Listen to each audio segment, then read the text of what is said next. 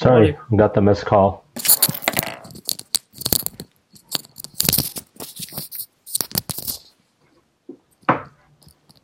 Assalamu What is that? Yes, Muhammad, you alright, bro? Good. How's that looking? I'll put it over there. Does it look alright? Just looks a bit off.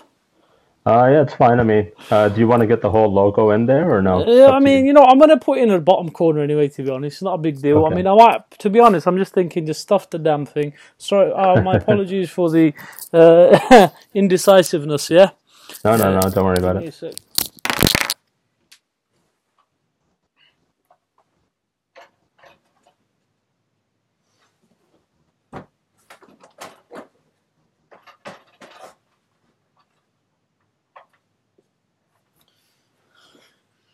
You can see it. Khair, inshallah.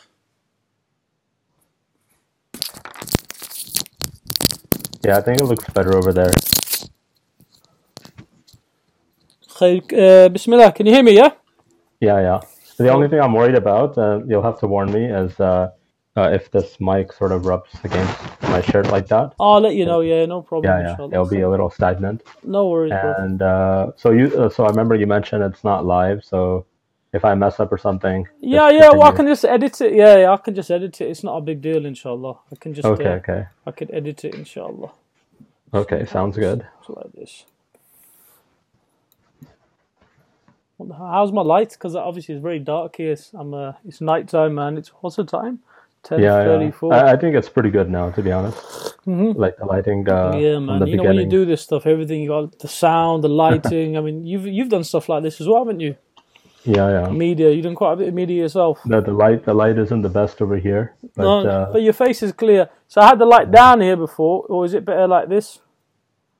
I think before that. Yeah. Like that? Yeah, because otherwise it's a bit too... Cool, yeah, cool. That's fine. Jazakallah khair. Yalla, bismillah, we can start, inshallah. Let's see where we are. We're about 2 minutes, 22 seconds in. Khair, inshallah. Look at these settings. I've got it half. I've got a split screen, basically. Okay, khair. So what I'm going to do, we're going to, we spoke weeks ago, didn't we? A few of the things we were going to focus on. Yeah, it's been ages, yeah. So I was checking out your thingy earlier, actually. How I walked away from suicide, yeah? Mm-hmm. By the way, I've got a page open now. You can't see that page, can you? No. Okay, cool. And you did this, I mean, you uploaded this, what? July 1st, 2013? This was on my blog, I believe, or... When did you write the article, just so we can just recap Muslim Matters? I read there was 2 parts. Did you write the article first on Muslim Matters, or did you do the YouTube video first? So I originally posted the article on my blog, which was, if I remember correctly, sometime mid-2013. Okay. And then I sent my article to Muslim Matters after, I can't remember when, but I wrote it.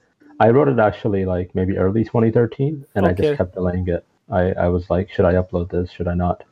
And then eventually I just decided to just upload the video and upload. Well, you know what? I'm going to ask you about that anyway as like a natural organic question. So what I'll quickly introduce yourself.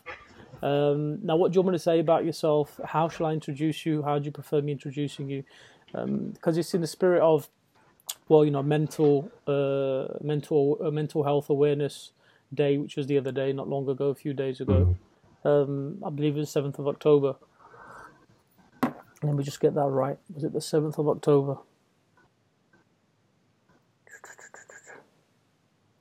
It was World Mental Health Day, I think, yeah. Mm-hmm.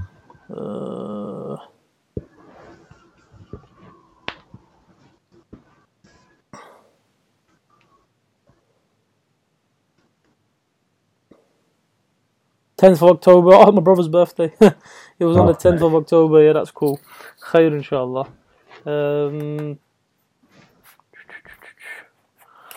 So it's in context to that. My poem that I did as well recently. And first I'll mention how I come across before I even wrote the poem, I'll mention how actually I come across your video, which in a way maybe was like inspiration for me to write the poem. I'm not trying to flatter you for no reason. I'm just saying, you know what I mean? It's all connected, maybe. Subhanallah. So, khair, bismillah. Okay. But my top of my head, it's not cut off, is it? Is it all right? It depends on me. Yeah. Okay, what I might do, I might put this up on here.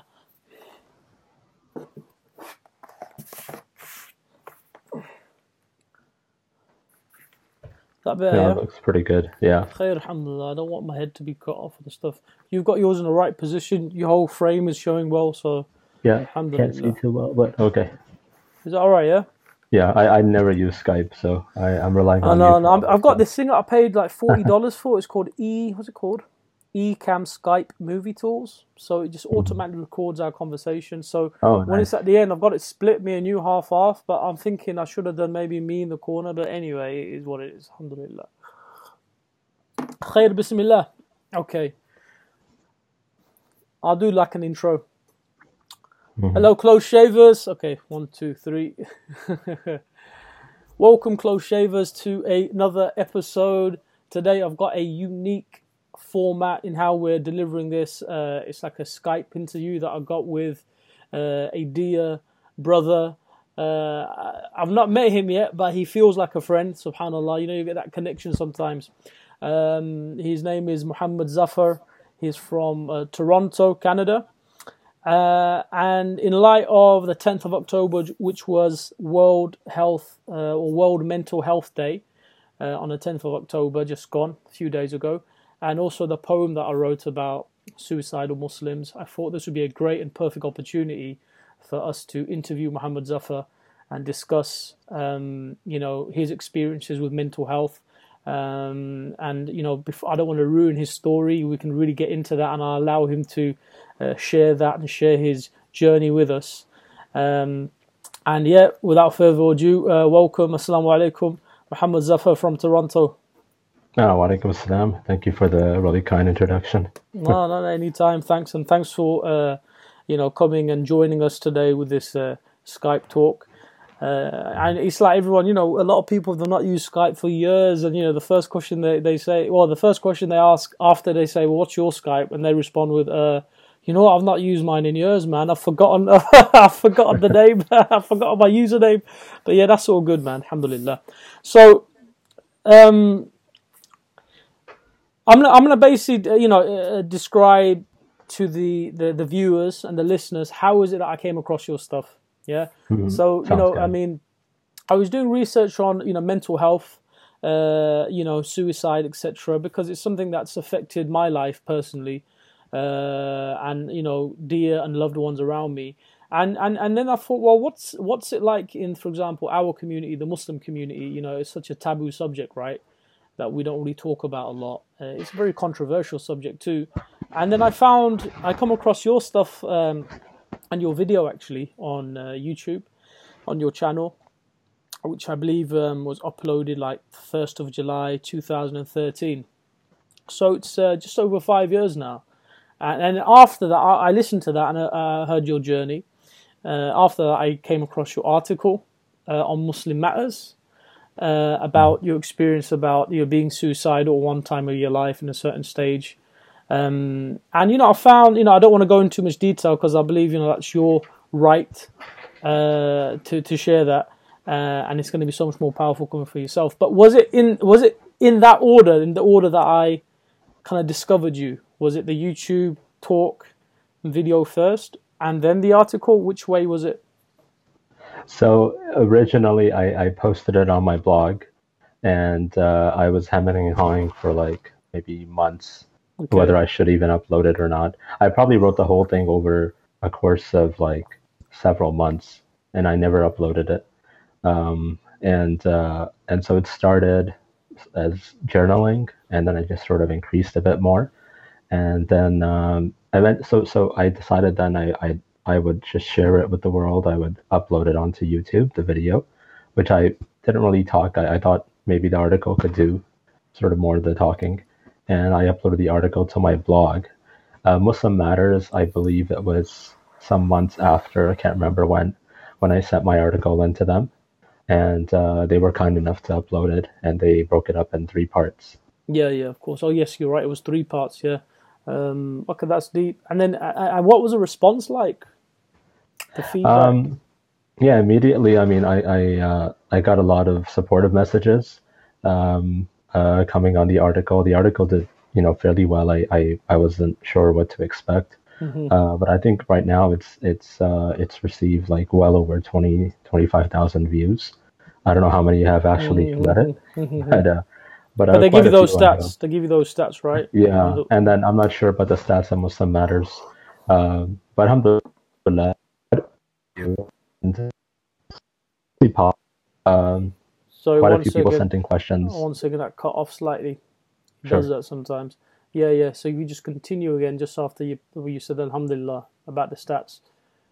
Just repeat that part again. I said, so it gave you all the stats, and you mentioned, yeah, YouTube.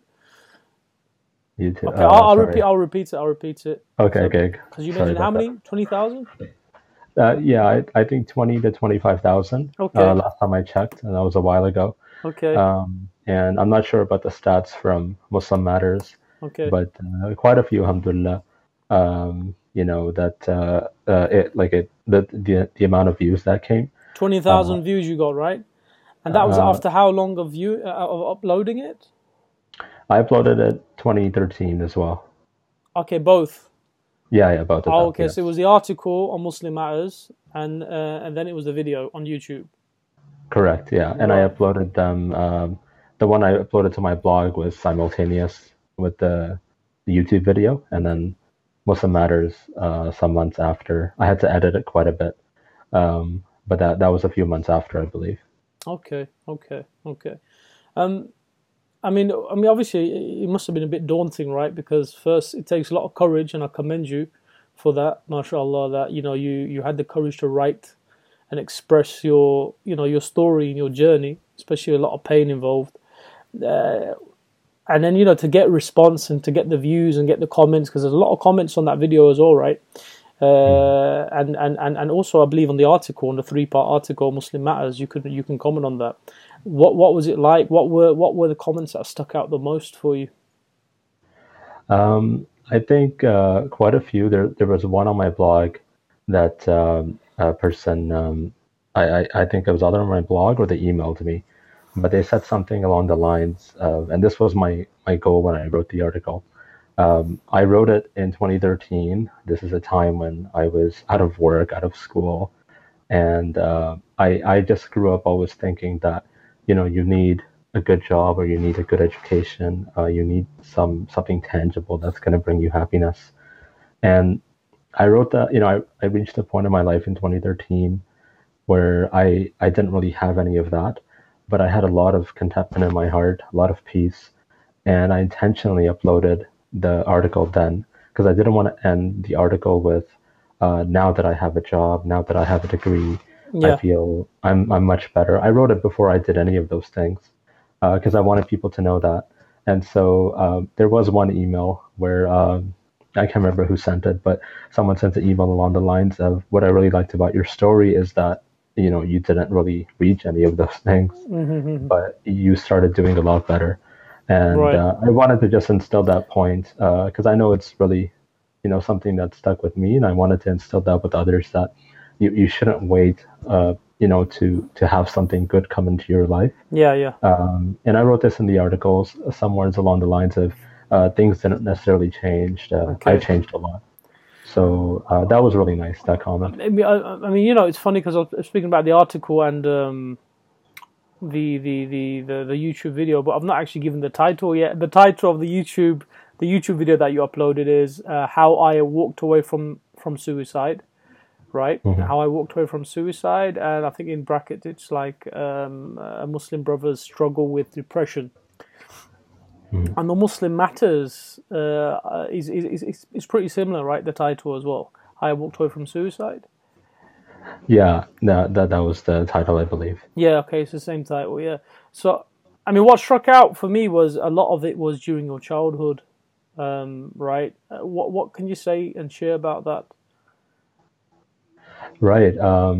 So the depression built up over many years. And of course, at the time, I didn't know about it. Like I remember going through high school, and in retrospect, I can look back at it, and I can define those terms a little bit easier now. I think there's a lot more mental awareness now than there used to be, or awareness about mental health. Sorry. But I had definitely anxiety attacks. I had a lot of social anxiety. I had general anxiety disorder, maybe. And I definitely had depression. I was never officially diagnosed, but I Okay. just remember I used to feel like something doesn't feel right, or I just wasn't able to get things done. I had very low energy. And so, yeah, a lot of those things, they sort of built up. Um, and I never really knew why. With my childhood, you always look for reasons, I think. And so we came from Pakistan when I was about 5, 6 years old, and that Hmm. was, we came to Toronto, Canada then. Hmm. And things were, just like any first generation migrant, we're getting used to the new culture, new language, and so forth. I had surgery when I was about 6 years old, I believe, and there was a mistake made in the surgery, and so my nose, which is well, it's fine right now, Okay, yeah. but yeah, It's so I nice and had straight, surgery. man. Mine's crooked, man. Mine's It's okay. so when I was about 6, the surgery was there was a mistake in the surgery, and Right, so right. the cartilage was missing, in the front of my nose, and so it was. I had surgery again at 13, but from Okay. basically 6 to 13, I was, pretty easy target for Right. anyone Hmm. looking to make fun, Hmm. and so this was pretty constant at school. And then, of course, those extended family dinners, uh, weddings. I used to really try to avoid those places because I'd Hmm. have to answer the same old questions again, or Right, sometimes the right. worst thing was like just getting looks and no words. Though that used to really bother me when I was young. And Right. you get used to like the looks, I guess, or the Hmm. the comments, Hmm. Hmm. but it's really hard to get used to the pain that comes with it. So But from that alhamdulillah. mistake, if you like, in surgery, which Hmm. happens in surgery, right? You get that. But see, it's funny because well, when I say it's funny, I mean that. See, the nose, right? It's the center of the face, right? Now, I know Correct. I've had my nose basically broken. I'd say twice. One was in boxing Wow. several years ago. Right, it's very crooked. It's got the hook, man. It's got everything, yeah. But it's a broken person's nose, right? He does a bit of boxing and MMA back in the day. And Hmm. when I was young, I know it got fractured as I just literally run into a kid in the playground when we were like 7 or 8 or something like that. But it's little things like that you actually become conscious of, don't you? Like that's what struck me with your story as well. That with a lot of people generally, Muslim or not, we think these are minor issues, right? Like these are really insignificant points. Oh God, or what? Okay, well, you had like a cut lip, or you had like a certain deformity, or maybe one of your eyes was slightly kind of scarred or something like that. Anything could be on the face, but the idea of the face itself, it's our first kind of it's the window to our personality, right? When people meet us, the first thing they do is look at our face. And with the Hmm. nose being right in the center as well, it's quite prominent. So it's I could relate to that because again I've had mine broken a couple of times, right? And naturally I've got quite a large nose. I get it from my dad's side, I got a proper like Iranian nose, man. But it's one of those things. But as Muslims, I think that we think that this is like maybe it's just superficial. It's not a big deal. It's a trivial matter, but it's not. As if from your age, from reading your article, it definitely affected you, right? And to always be conscious of people. Yeah, and I think even if you try not to let it affect you, people will constantly remind you of it. So you'll have no option but to be really cognizant of it. But yeah, I don't think it's trivial at all. It really depends. What I've learned is um, people have insecurities about a lot of things, whatever they are, and whatever they're concerned with really has zero significance. It's more about how much it affects them. So it's like, for example, a couple who can't have a child. you know, everyone else is going to look at them and say, well, you guys look fine. And, you know, they're going to be very, you know, sensitive about the matter. Yes. And then there's countless examples of that. Like, it's just a matter of being respectful of what people might, you know, find a little offensive and so forth. Right. Yeah. And yeah, just being, you know, careful with our speech. So would you say the bullying kind of started? I mean, you came here when you were 5 from Pakistan, right? Mm-hmm. When you say we came, I'm guessing you mean your mom, your dad, family, your siblings. How many siblings do you have? 5 sisters, mashallah. Wow, mashallah. Wow, yeah. I was the youngest. You were the youngest and the only boy, right? The only boy. Oh, that's crazy. Yeah. Okay. So it wasn't easy. Sorry, bro, you slightly cut off there. What did you say? It wasn't easy. So five siblings, all sisters, and you can imagine it wasn't too easy growing up, but I got through it. Great. Okay. And then at the age of 6, I mean, what was the purpose? I mean, what caused you to have the operation initially at the age of 6 anyway? Yeah, I'm not too sure of. You know, it was a doctor's advice given to my mother, and so I was very young. I just sort of, you know, you just sort of go with your mom or your dad, and you get surgery, and then you come back. So I'm not sure exactly. I think there was some issue with breathing through my nose at the time. Right, yeah. And so the surgery was to correct that, but I wasn't too sure, I think. Okay. So, I mean, so immediately after that, do you feel that that's when you start getting that kind of unwanted attention and, you know, the looks and possibly, you know, I believe it was the bullying, right, at school? Yeah, I was never aware of it until, you know, people kept bringing it to my attention. And then, you know, I'd sort of let it go. And then when it became so constant, you know, that's when it was really hard for me to ignore it. How old were you then? I had surgery when I was 6, and I think I became really aware when I was around 8 years old. You know, you get a bit older and so forth, and then kids notice more things. And kids are pretty superficial, right? Yeah. I remember still, like, you know, everyone used to look at a kid wearing like the Nike sneakers and stuff those days. I think it's still the same. So yeah, that's not changed. Yeah, some things remain the same. Yeah. So yeah, that's when I sort of became aware of it. Comments, and then, you know, you also become so hypersensitive in one way. I remember once, you know, I was walking to school, and then like 2 or 3 girls walked past me, and they just started laughing, and then maybe they're, you know, thinking about something else and they're laughing, but then I always used to just, you know, like, I think it's me, is it me? And it's still something I kind of have to work on. So yeah, I agree. You become very self-conscious, right? I'm borderline paranoid, and yeah, that's something difficult to deal with. And I mean, also, was it the fact that it was quite apparent that you were from a different country? How was your English then at the time? I'm guessing you learned pretty quick, right? But kids pick up the smallest of things. They pick up the accent, the foreign accent, the look, everything, right? I mean, they're geniuses. They're so, you know, how they have a knack for kind of noticing this intricate details and any kind of abnormalities as they presume they may be, right?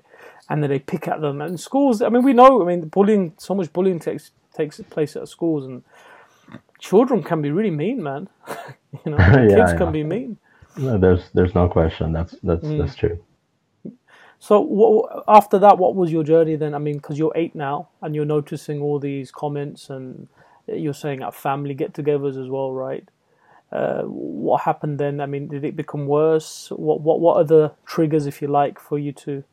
Yeah, I think it definitely started to get worse. I used to be, but well, as I've been told, I was very talkative as a kid, and which I think came back to my life when I got older. Okay. But what happened really in the middle was I would try extra hard to fit in.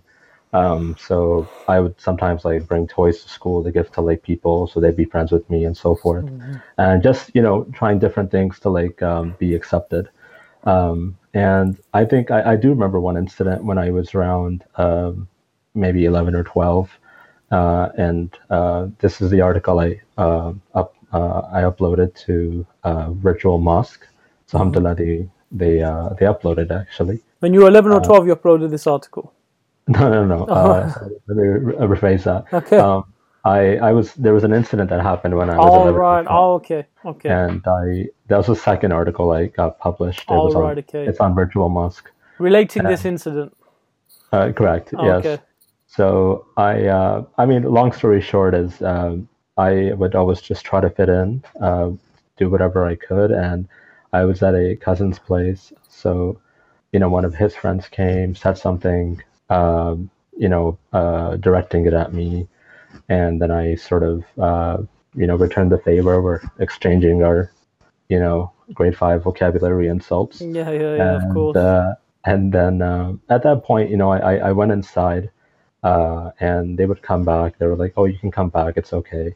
But I just remember being so exhausted, and I really, really got tired of just trying to fit in, and that was like the start of like just really going into like antisocial behavior. I thought, the effort I'm putting in to fit in is not worth everything that's coming with it. So maybe it's just easier if I just, stay in my room. Right. And I just started to do that. I became very antisocial. I grew a lot of hatred for the world, and I just thought there's nothing good for people like me. And so, I had to sort of be this way. At that time, my dad had already passed away, and I was around. Yeah, I was around 11, I believe. And your father passed away. Yeah, and so the bullying was continuing, and so it became really difficult, and I was more comfortable just being by myself, and I just felt like, well, my dad's dead. My mom doesn't really know what's going on. She was a grieving widow, which I didn't know at the time that that's really hard for any woman to go through. And I felt like my friends never really had my back. I used to hang out with, the kids, whoever would sort of talk to me, I guess. And in the face of other bullies, they would sort of back away. And so, yeah, I just had this, attitude of me against the world. And so that really, wasn't good, and it really built up. But that started in around 11, 12, I'd say. Okay. I mean, that must have been difficult, right? I mean, losing your father as well at such a young age. Was it, what, if you don't mind me asking, what was the cause of the death? It was cancer. It happened really fast too. So he became very ill in around June 2000, and that illness lasted maybe a couple of months, so about 2-3 months, and then by August 20th, I believe, he passed away, and it was just surreal. I didn't know people could even die. I was very young that time, but I mean, I was never too close with him because I met him when I was a bit older. He was my dad, of course, but we were never really too close. But I would definitely really miss a male presence after that, because it wasn't too easy growing up, without any male role model. But that added to my challenges. Indeed, I mean that's definitely, I mean, that itself is a calamity, right? And a huge setback, and when we're speaking about mental health and depression, and you go to that dark place, these are just like further triggers for your kind of your mental state to get worse, and it exacerbates it. I mean, one of the things you mentioned, I picked up.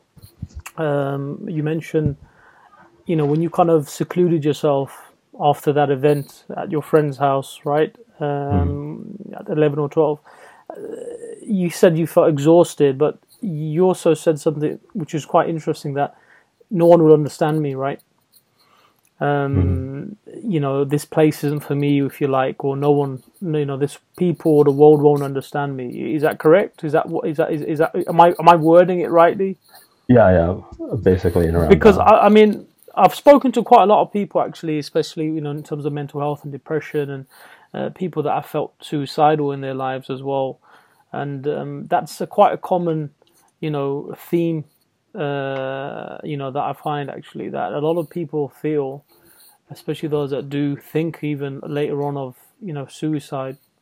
Allah protects us from that, and that they feel that there's no hope for them. I mean, when they say hopeless and people say we feel hopeless, I think the meaning of that is also that no one will ever understand what I go through. So what's the point? I mean, it's a complete feeling of isolation and loneliness, right? So I mean, at that age as well, I can only imagine it must have been really, really tough.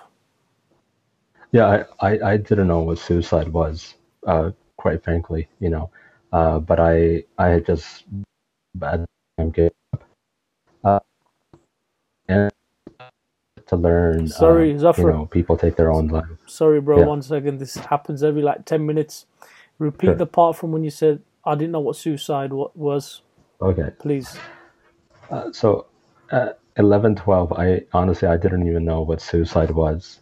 It was completely like this foreign concept for me. I would learn later on, like people take their own lives, and I was sort of, amazed at that. Like, how does someone come to do that?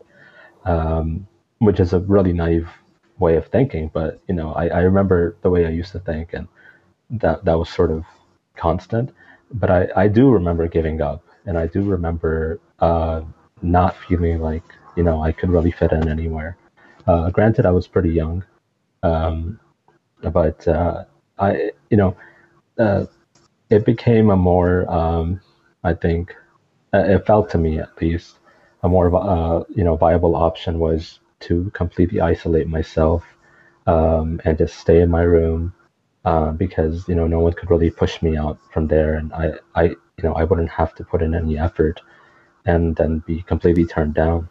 Um, and basically, I was facing constant rejection at a very young Yeah. age, That's the word that came and to my mind, actually. The rejection, yeah, yeah. and so I just you can't help but blame yourself after a while. Like, a problem has to be me because I'm not doing something right. And what was really tough for me was I knew what the issue was. I couldn't necessarily change the way I looked, and so I just had to kind of be like that. At age 13, I had surgery. The issue was gone at least, and anyone I met after that would have no idea about what had happened before. But that time, I felt like I felt really sort of damaged, so to speak, and I wasn't necessarily the best kid at school. I was in an Islamic school, but not necessarily easy to deal with, I'd say. Mm-hmm. And I just felt like, well, I've got to, talk back to people, and I've got to let them know. And I would have no problem using, all sorts of language back at teachers and so forth. Which, if they're watching, I'd like to apologize to them. But but yeah, I think you can really go down that route, especially if you don't know, and realize that there is an alternative. You just think that this is my world and that's it, Mm-hmm. and so yeah, you go down a very dark path, unfortunately. I mean, you mentioned the thing about the teachers watching, but I'm sure, after knowing your story, they'd appreciate what it is you went through at the time. And I guess it's with anyone, right? I mean, whether it's your student, your pupil, whether it's your peers at work, we just don't know what the other person's going through, right? And I guess we're just a bunch of emotions, and we're reacting to events. And we it's so easy for us, so we do it all the time. We judge others. We have no idea the shoes and the path that they walk in. I mean, that was a lot. That's obviously a lot for you to take at the time, from the constant bullying about your appearance, being constantly self-conscious, the rejection that you felt as well, that well, if it weren't, I'm trying everything, it's not working out, people still got a problem with me, then clearly it's me, right? And then with your father as well passing, not having that that male kind of role model. When do you feel then you kind of hit rock bottom after that? I don't know if I felt like I hit rock bottom. In high school, what ended up happening, like I mentioned earlier, was I didn't know what was going on, of course, like the medical terms for it or the mental health terms for it. But I was, waking up in the middle of the night. I was having really strong anxiety. And I was never really like an emotional person, but it was like I can't explain it. It was like I'd wake up and it just like something is just like piercing through like my heart, and I would just like end up crying profusely for hours on end until I was just so exhausted I'd fall asleep.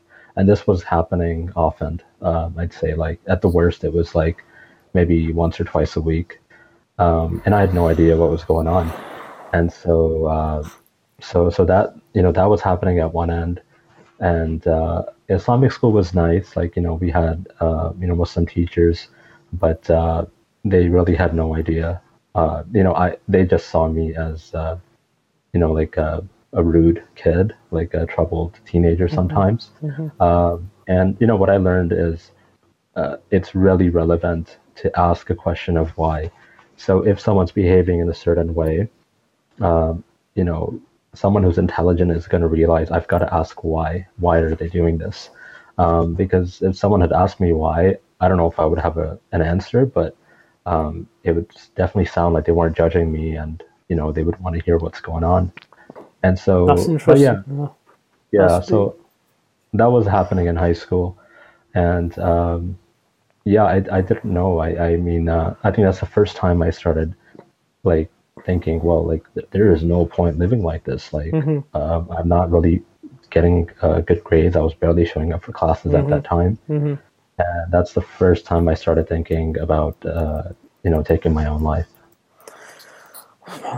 um. It's quite shocking, to be honest, because we're dealing with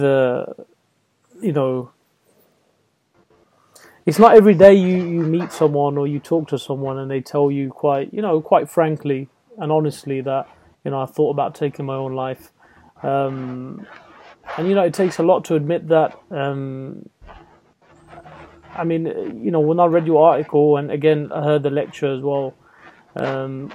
Shouldn't call it a lecture. The reason why I'm saying it's a lecture actually is because it's funny, because the way you kind of I think you were specifically targeting the Muslim community, right? And Muslim brothers struggle with depression, and the reminder, I should say, it had an impact, because suicide is something that has affected my life personally, as I mentioned, which is one of my closest friends. But and I know I don't want to spoil it for people, because I know this is part of the story that you're trying to relate. But one assumption is that deep depression will always lead to the feeling of suicide, which is not necessarily the case, right? A lot of people, they know that they're suffering from depression, but they're not necessarily. It doesn't. I mean, not every depressant or manic depressant, if you like, are suicidal. Right? But every suicidal person or feels suicidal is suffering from depression, if we can put it like that. When did you reach that point then exactly?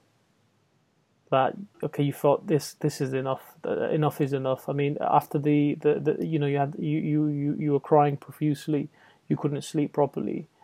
There was a certain steps that you wanted to take to end your life then. I mean, what was it? And I know it's quite. I don't want to get too graphic and stuff, and I know I don't want to necessarily bring up these bad parts or memories. But if you could share that, if in order for some of us to learn, that would be great.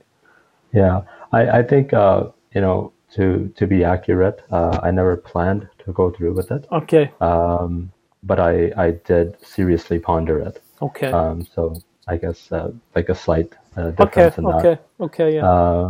Which again, there's stages, right? Because some people, from what I remember from my friend, it started as an idea, a thought, a conviction, and then actively seeking it out.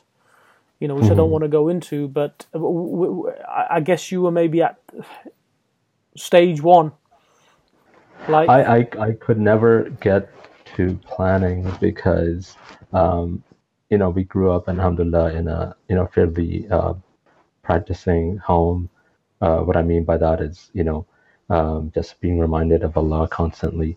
And I had good siblings, mother, good brother-in-laws as well, that were, very close to their faith.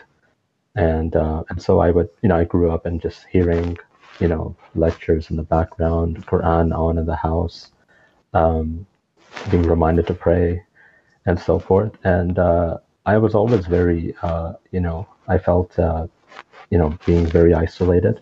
I felt, in a strange way, very connected with Allah. And I was, 15, 16, so honestly, not really that close to my faith.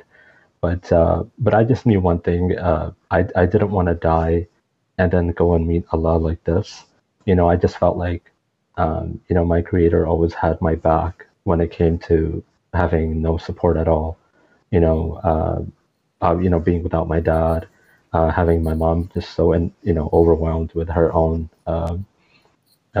troubles in the beginning, losing her husband and so forth, and then trying to figure out what to do with her kids, and then not really feeling like I had support from friends, and feeling, to be very honest, like feeling very let down by friends, which is like, it's not to put too much pressure on them, but just I didn't feel like I had that, and I did feel like I had something with my Creator, and so I just couldn't convince myself that taking my life would be the best way to go and meet Him. Right. And this is someone who wasn't really too close to his faith. So, you were still God conscious, right, from a young age? Yeah, and I would think about it, and I would like come up with ideas of how I could do it, and then I was like, no, but I can't. Like I tried to rationalize it as much as I could, and I could never do it, and so at that point I'd stop, and so this back and forth went on for quite a while.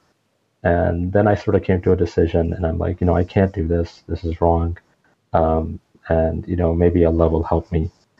And life is interesting, because I made a decision not to take my life. Things weren't roses after that. I mean, it was still very challenging. Of course. It was a bit disappointing because I thought, well, I made a good decision, so I should see good things come towards me. And that didn't necessarily happen. So I had more of those sleepless nights.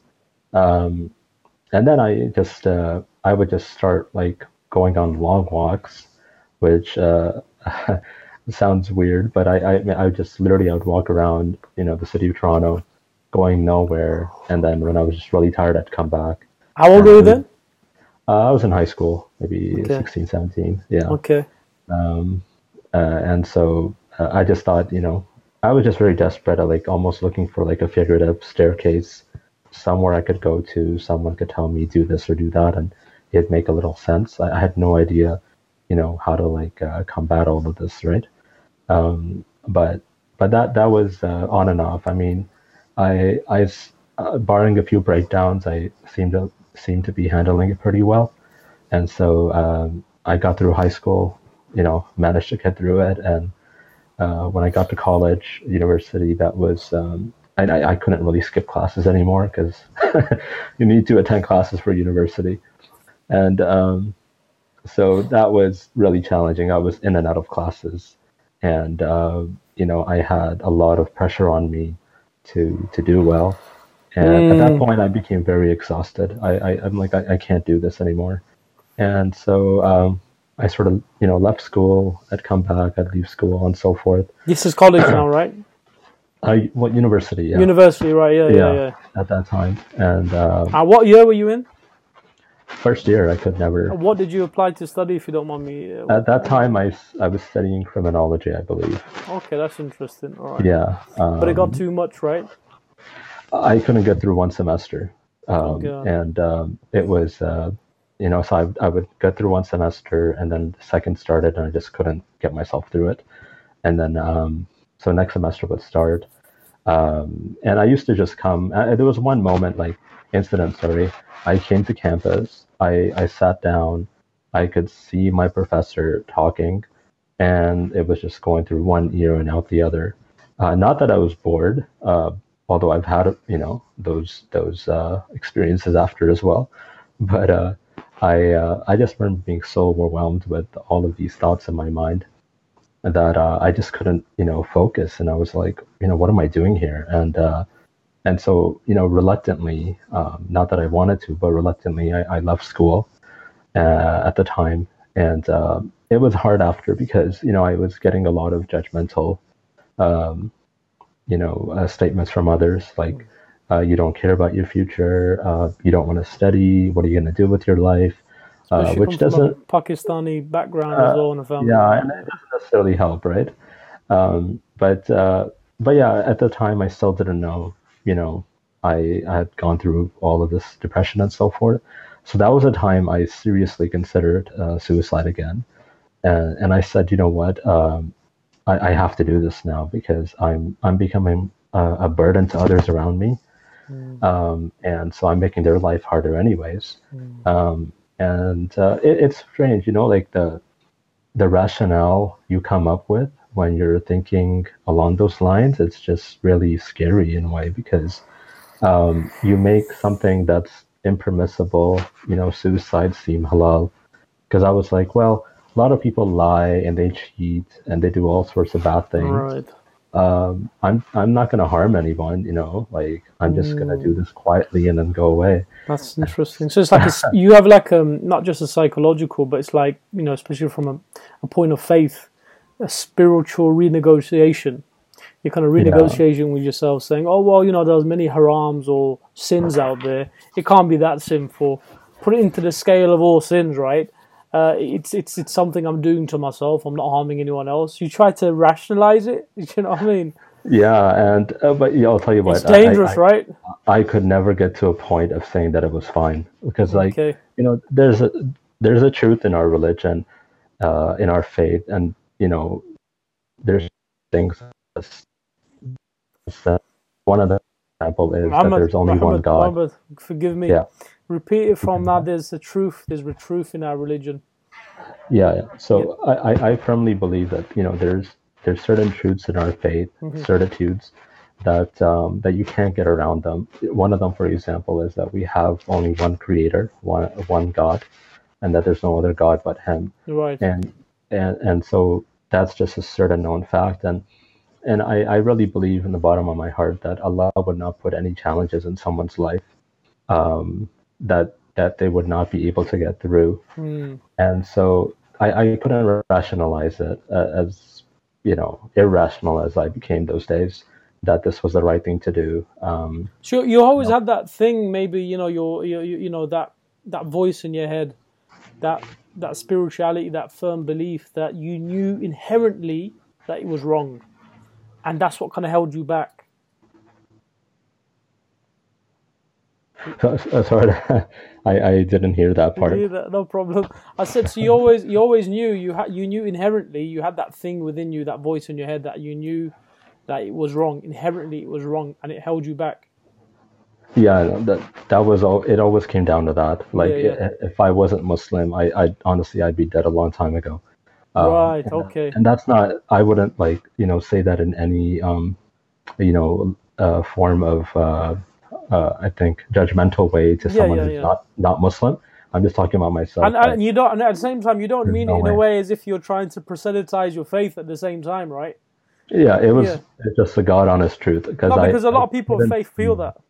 I couldn't see a reason to live. Like, I felt like, well, my family would miss me, yes, and I don't want them to be hurt, but I'm also causing so much harm in their life. So the plus minus, maybe it's better I go away. Like, I came to that point, but then I'm like, no, this is wrong in our faith, and I don't want to meet Allah like this. And I'm like, after everything I've been through, if I meet him like this, like that'd be such a disappointment. So I just couldn't get myself to that point. Hmm. So it's funny how that works. I mean, So I mean, um, and it's interesting because you mentioned this was actually the second time you started pondering uh, taking this your was life, right? It's like way the more, second time, right? But this is more way more intense, serious. Yeah, at right? that Because you're time. older now. You're an adult. You just I started was university, 21, 22, I believe. and Yeah. you start university, right? And then you're basically well after you dropped out from the course. Um, it's hard. I really don't know what to say to that. It's quite powerful. It's quite powerful because I mean, just from talking to you, I feel like we're breaking a lot of not just the stereotypes, but it's very enlightening because there's so many misunderstandings in terms of the way people view depression and how people who think about suicide, it can be a recurring thing. You know what I mean? It doesn't just necessarily happen once. Yeah. It can be repetitive, and it's a recurring kind of theme in someone's life. Sometimes for people, it's for decades. And thank God, alhamdulillah, and the inner strength that they may have, or whatever the circumstances, certain variables around them, that they don't do it. But for some people, they're constantly struggling, man. For years and years and years. But on this particular occasion, it was far more serious for you. Yeah, and it becomes, I think, a little harder as you age because in some way, when you're young, you have a lot of dreams and you can kind of hang on to them. Mm-hmm. And you become a bit older and you start thinking a little bit more pragmatically and sometimes it seems even harder, like, to have a dream that it's going to get better because you're like, well, this and that, and, all sorts of things come up. And so I was really convinced to do it, but it was the same thought. I couldn't get myself to, to go and commit to something like this. Right. And so not with joy, not with relaxation, but with reluctance, I'd sort of just, okay, let me just go on with my life. Yeah. And hopefully it'll get better. But it didn't, which was, and I kind of just became a little bit more like calm, I guess, about it. And what point was that again? What stage was that when you hoped that it was going to get better, but it didn't? How old were you then? So it's about early 20s, I'd say. Okay. And that was the second time I was pondering suicide, early 20s, I believe. Mm-hmm. And so, yeah, I there was not, like, a lot of people ask me, like, what was the moment that things got better for you? Yes. I don't know. That's a disappointing answer. But I used to meditate at night.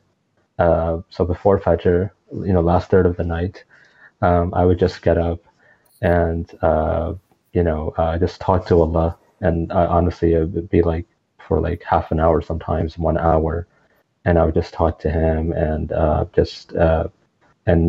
not in Arabic, like making dua. I would just speak in a vernacular language like English, for example, and I just speak to Him, and I just started to feel a lot better from there.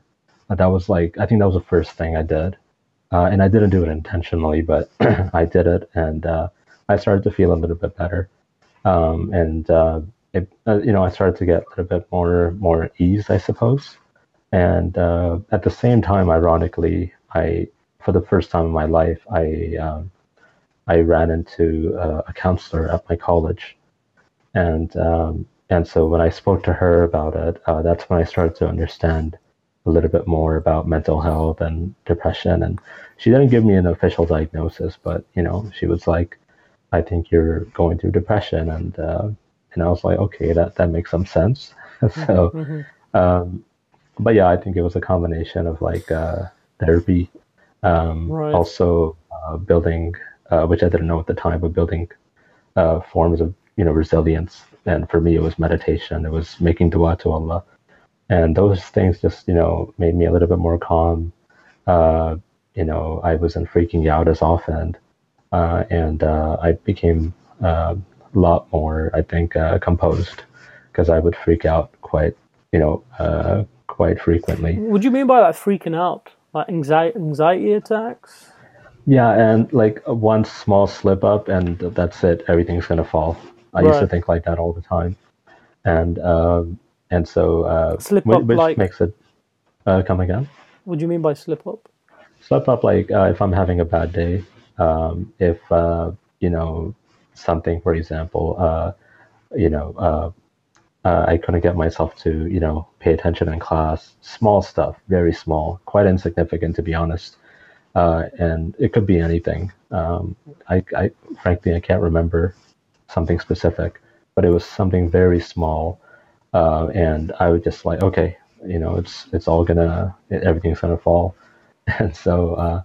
But yeah, I stopped doing that, I think, and this was in around I'd say maybe 23, 24, Okay. and I was like sort of building that up, and then I started to do more. I got a lot more closer to my faith, and I was relying a lot more on my Creator, and very little on people around me, and I felt very strong. And at the time, I like I said, I had no job. I had really nothing in terms of like a skill set with university or career and so forth. And but I felt at peace. Like I was very very relaxed, and I felt like I could finally like live my life now. And so I ended up going back to university at that time. How old were you then?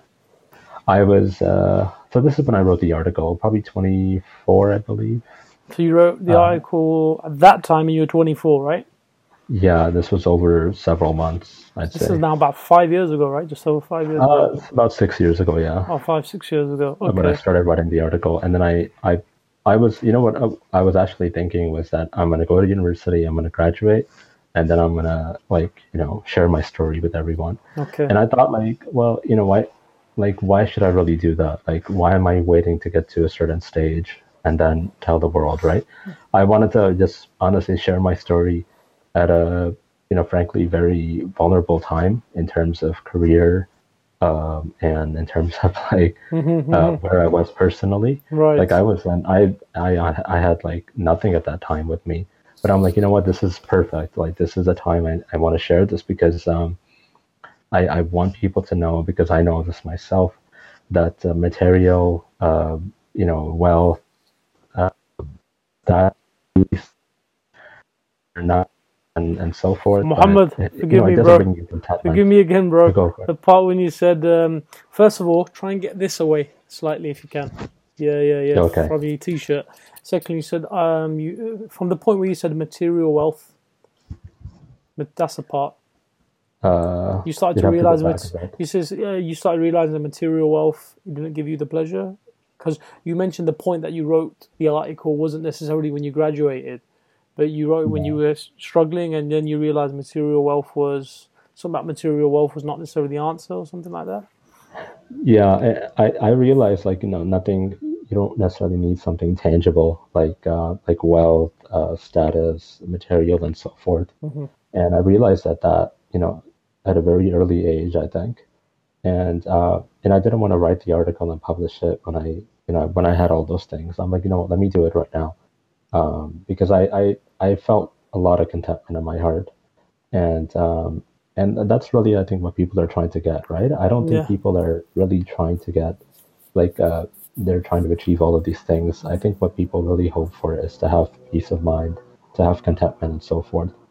That's And I the think you can find all of those things without anything Yeah, with all material. the accolades and the titles and the doctor or you got the MA or the master, right? I mean, it's quite powerful actually that you mentioned that, because I think we unnecessarily put this pressure on ourselves that I'm going to share my story, that I'm going to really open up, I'm going to become great and brilliant when I've achieved A, B, and C, right? When I've got the degree, or when I've got my doctorate, or when I've actually got that job.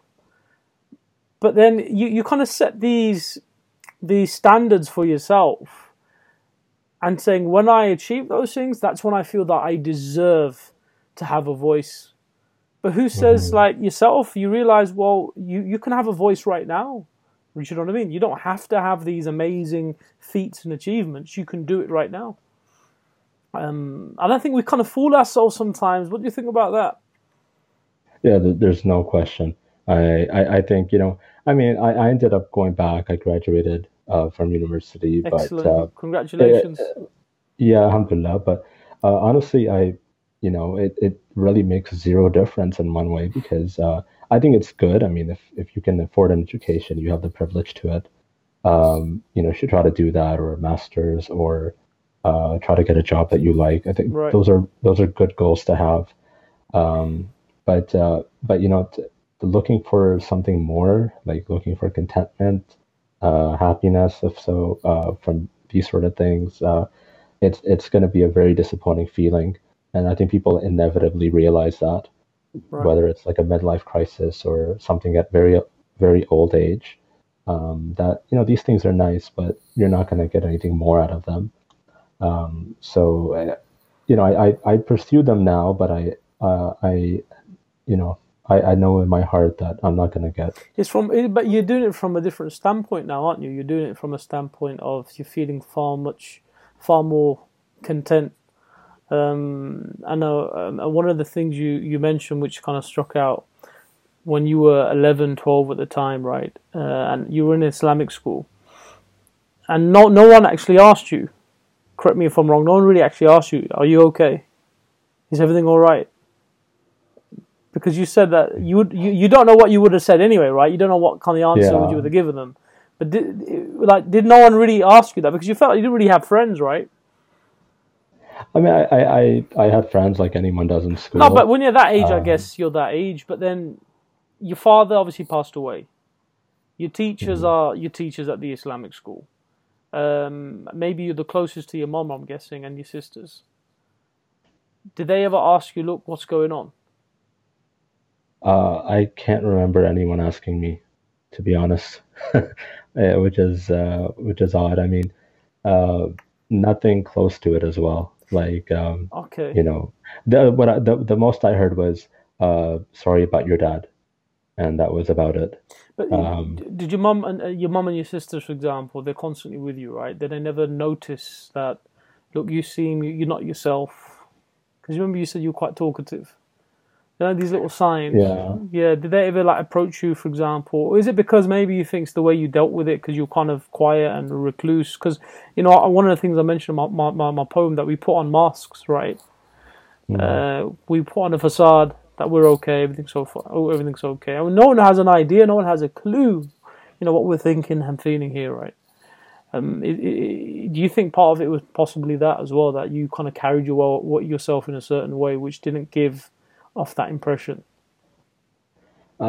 maybe, and I think another thing must have been, I was the only guy in the house, and my sisters and my mother didn't necessarily know, um, some of the challenges that come with being a guy, for example, or it's like being the only sister with like four male siblings. Right. They're probably not going to understand, even if they want to, they won't understand what you're going through. Mm-hmm. And so I think that was part of it. Uh, but yeah, I mean, they all genuinely tried. But sometimes, um, they would sort of make it worse. But I can look back at it and say, like they They didn't mean to. genuinely, Yeah, they wanted best for you, obviously, right? for sure, yeah. When did they notice that they had to intervene? That did they feel that they had to say something? There must have been signs for them, right? Well, growing up with sisters, there was never a time where they felt they had to say something because I was always hearing something. Uh, so All the I think talking. it was more so at a point like they came to realize like maybe we should give him some space, and that was probably in around the same time at 23, 24. Like Hmm. my sister told me, I think there were a lot of people telling you what to do, and I was like, yeah, really, like now you notice, but alhamdulillah, like you kind of learn over time. I probably wasn't, the easiest to deal with as a brother, Hmm. but I think that in around that time they kind of learned, and it was nice, like to get through all of that and be closer as a family. Okay, alhamdulillah, excellent. That's interesting. And well, what again? I mean, I was really impressed that you mentioned that. I thought that was quite powerful. How when you first pondered over writing the article, and the subsequent YouTube video, you thought, well, let me graduate first, let me finish my degree, which you now have. But you just did it at the time, right? And you posted it. But yeah, again, congratulations. What did you graduate in? Alhamdulillah. I got so I graduated at city planning and English. Did a double City. major in that. Oh, excellent. Well done. Yeah. Well done. Congratulations. Alhamdulillah. Mubarak, Mubarak. Thank you. As they say in our community. Alhamdulillah. And are you working full time now? Are you pursuing that as a career?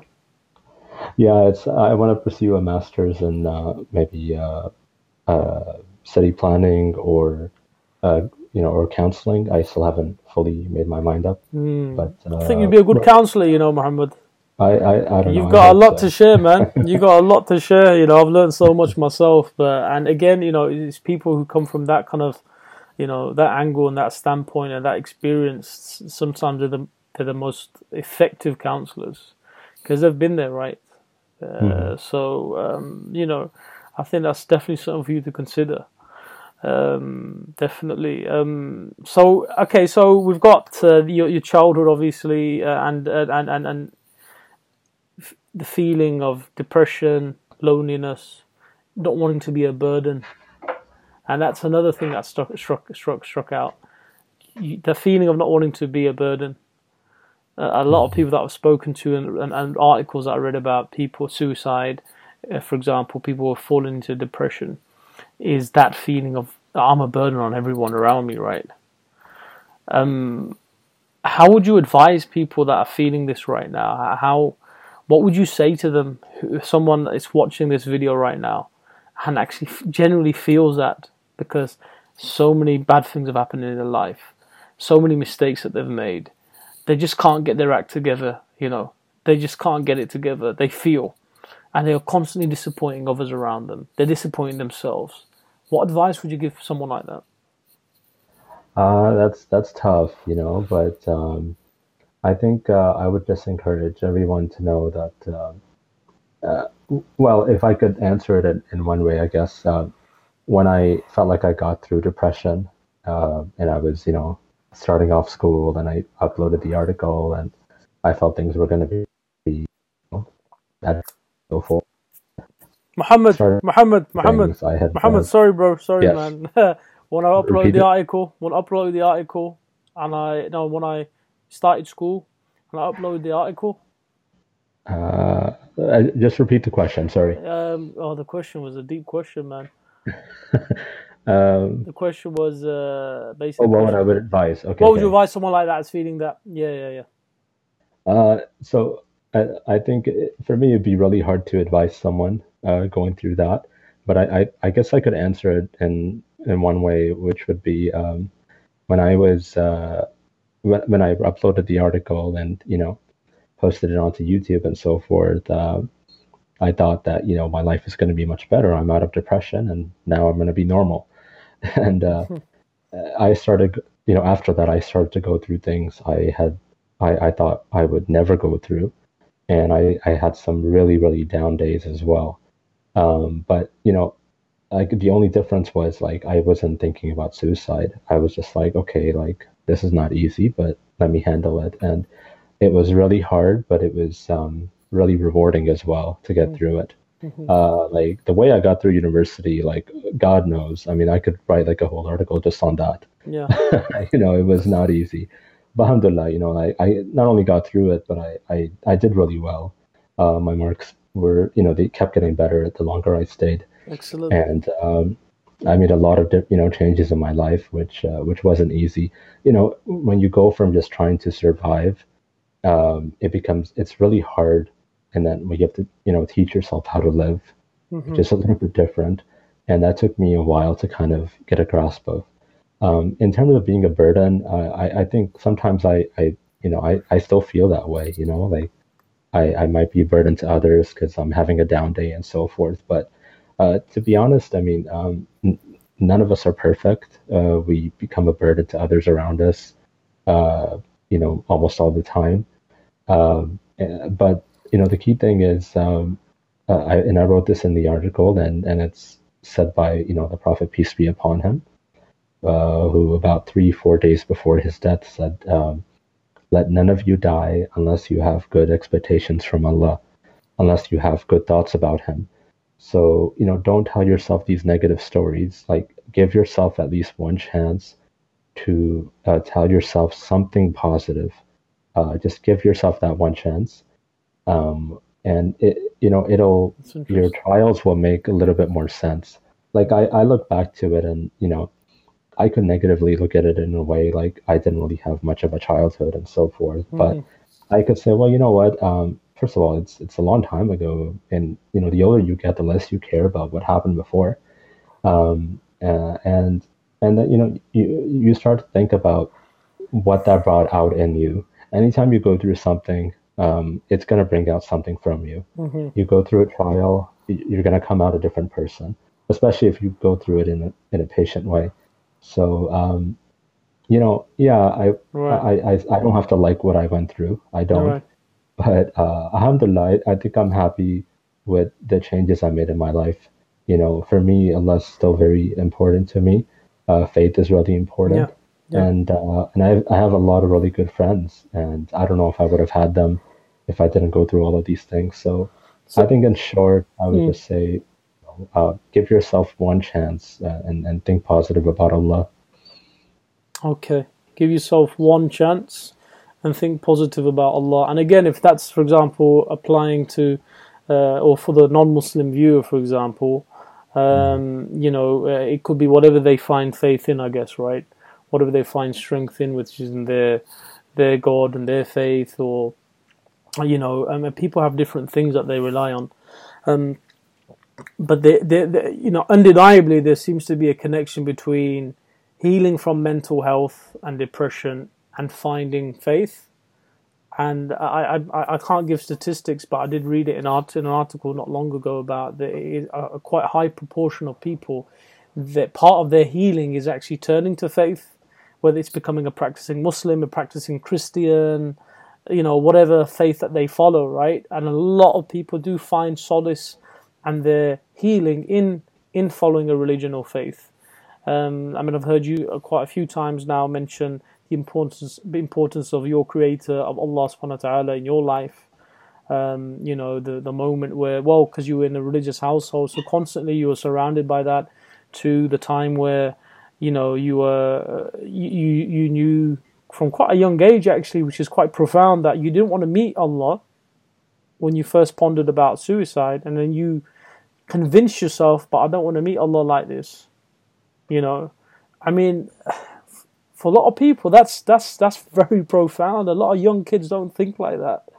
You know, and I don't know. Maybe that's a gift in itself. To be even thinking on that level. Because it's transcending something that we can't see, right? And again, it's something when you again thought of again when you're in your early 20s, that you don't want to meet Allah like this. Um, but then you mentioned the relapse. You didn't use the word, but it sounded like a relapse, right? In your mid 20s, or after you started your studies again, you have your Mhm. highs and your lows. You mentioned the word lows. You said I had lows. Yeah. Again, this is something we constantly hear, and I read about the highs and lows and depression, right? Mhm. And you have your low days, but then you should be hopeful and be positive. Give your chance. Give yourself a chance with positivity. Is that what you feel was? Yeah, I think the hardest part is just starting off. If you have depression, people often speak about how they have very little energy, willpower to do something. That's probably the hardest stage, to be honest. But when I got through it and I was having all of these challenges come my way, you've got to build like a network of Yeah. support around you. Okay. Uh, if it's therapy, but you start to, you can build up different Yeah. resilient skills to Yeah. get through it. And you do become a lot stronger. Yeah. So, but again, it's you take a step at a time. Yeah. Uh, for some people, like, their step is just, I'm gonna get out of bed and I'm gonna go outside for a walk, and that's good. Like, Right. that's awesome. For others, it's like, I'm gonna go talk to a stranger today, Hmm. to battle social anxiety. And for others, it's like, I'm gonna go and study university and try to graduate. So, um, but you can build on these skills, that if you keep a growth mindset and, tell yourself that I'm not there, but I'm not there yet. And you can always build on those things. But again, it's you try not to overburden yourself. That's for sure. Yeah, I like the way you put that, a growth mindset. So it's the idea of you're always trying to grow and better yourself, even with the littlest of things. Muhammad, could I ask you to put on your light because it's become a bit dark there now? Is it getting near Maghrib time? Yeah, yeah. Give me a second. No worries, man. No worries. Alhamdulillah. Do your thing, bro.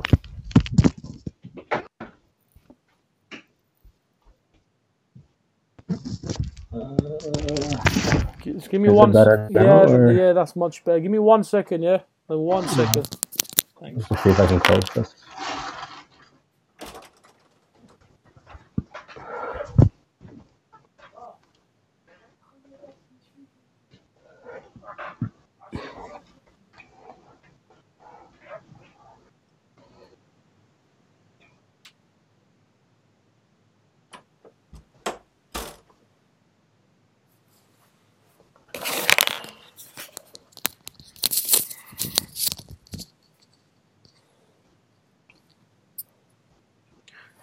Bismillah.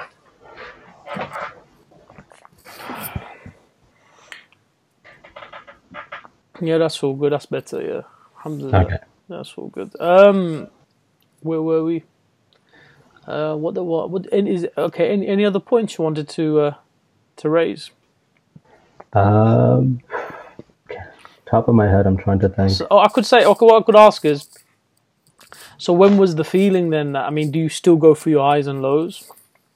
Did you feel that you said there wasn't that one thing that happened necessarily where you could attribute it to when, things started to change radically, but you do remember when you were doing tahajjud prayers or just speaking to Allah, right? That's something that's quite apparent to you. Yeah, I mean, if I had to pick like a turning point for me, it was that. And this is like when I had. Okay, let me reword that. Yeah. So okay. So Muhammad, what was again for you to remind us? What was the turning point then, where you feel that you know what, I'm just on a high right now? What was that turning point again? Sorry, I actually didn't catch that. No, don't worry about it. It's all good, bro. The mind goes off, wanders off. All right. So 3, 2, 1. So Muhammad, again, remind us, what was that turning point again where you felt that you started to, make that positive change? Yeah, I think, if I had to think about it and I unintentionally came to it, it was the first time I started waking up for tahajjud. I would sometimes pray just 1 or 2 rak'ahs of nawafil, which was it. I didn't really pray long, but I would sit down and just talk to Allah for like half an hour. It started as 5 minutes, then it became 10, then half an hour, then an hour. And this is a time that, like, literally, these were the days where I couldn't get out of bed. Like, I'd wake up in the morning sometimes, and I'm like, what can I do today? And I would just stay lying down for like an hour or two. So I had very, very little willpower. And so going to university and completing a degree was just, out of my realm. But this is the time I would wake up for prayer. Someone once asked me, like, can you still pray when you're going through depression? And I think you absolutely can. Like, that's interesting. That's a valid question, right? Yeah, it's a very good question. But I think, deep down we do have that ability to do it. And so I was still able to maintain my prayers in the middle of it, alhamdulillah. Okay. And so when I get up for Fajr, a little bit before that, I would just, wake up. And I just accidentally came upon it. I would just talk to Allah, and those were long conversations. And honestly, like, I could, not to sound like so preachy, but that was like, those moments are probably the best in my entire life. Better than when I graduated, better than anything I can think of. I just felt so much peace in my heart, and I really felt like I can get up tomorrow and stuff. And so you actually looked forward to getting up. the next morning? Maybe not getting up, but waiting for the night.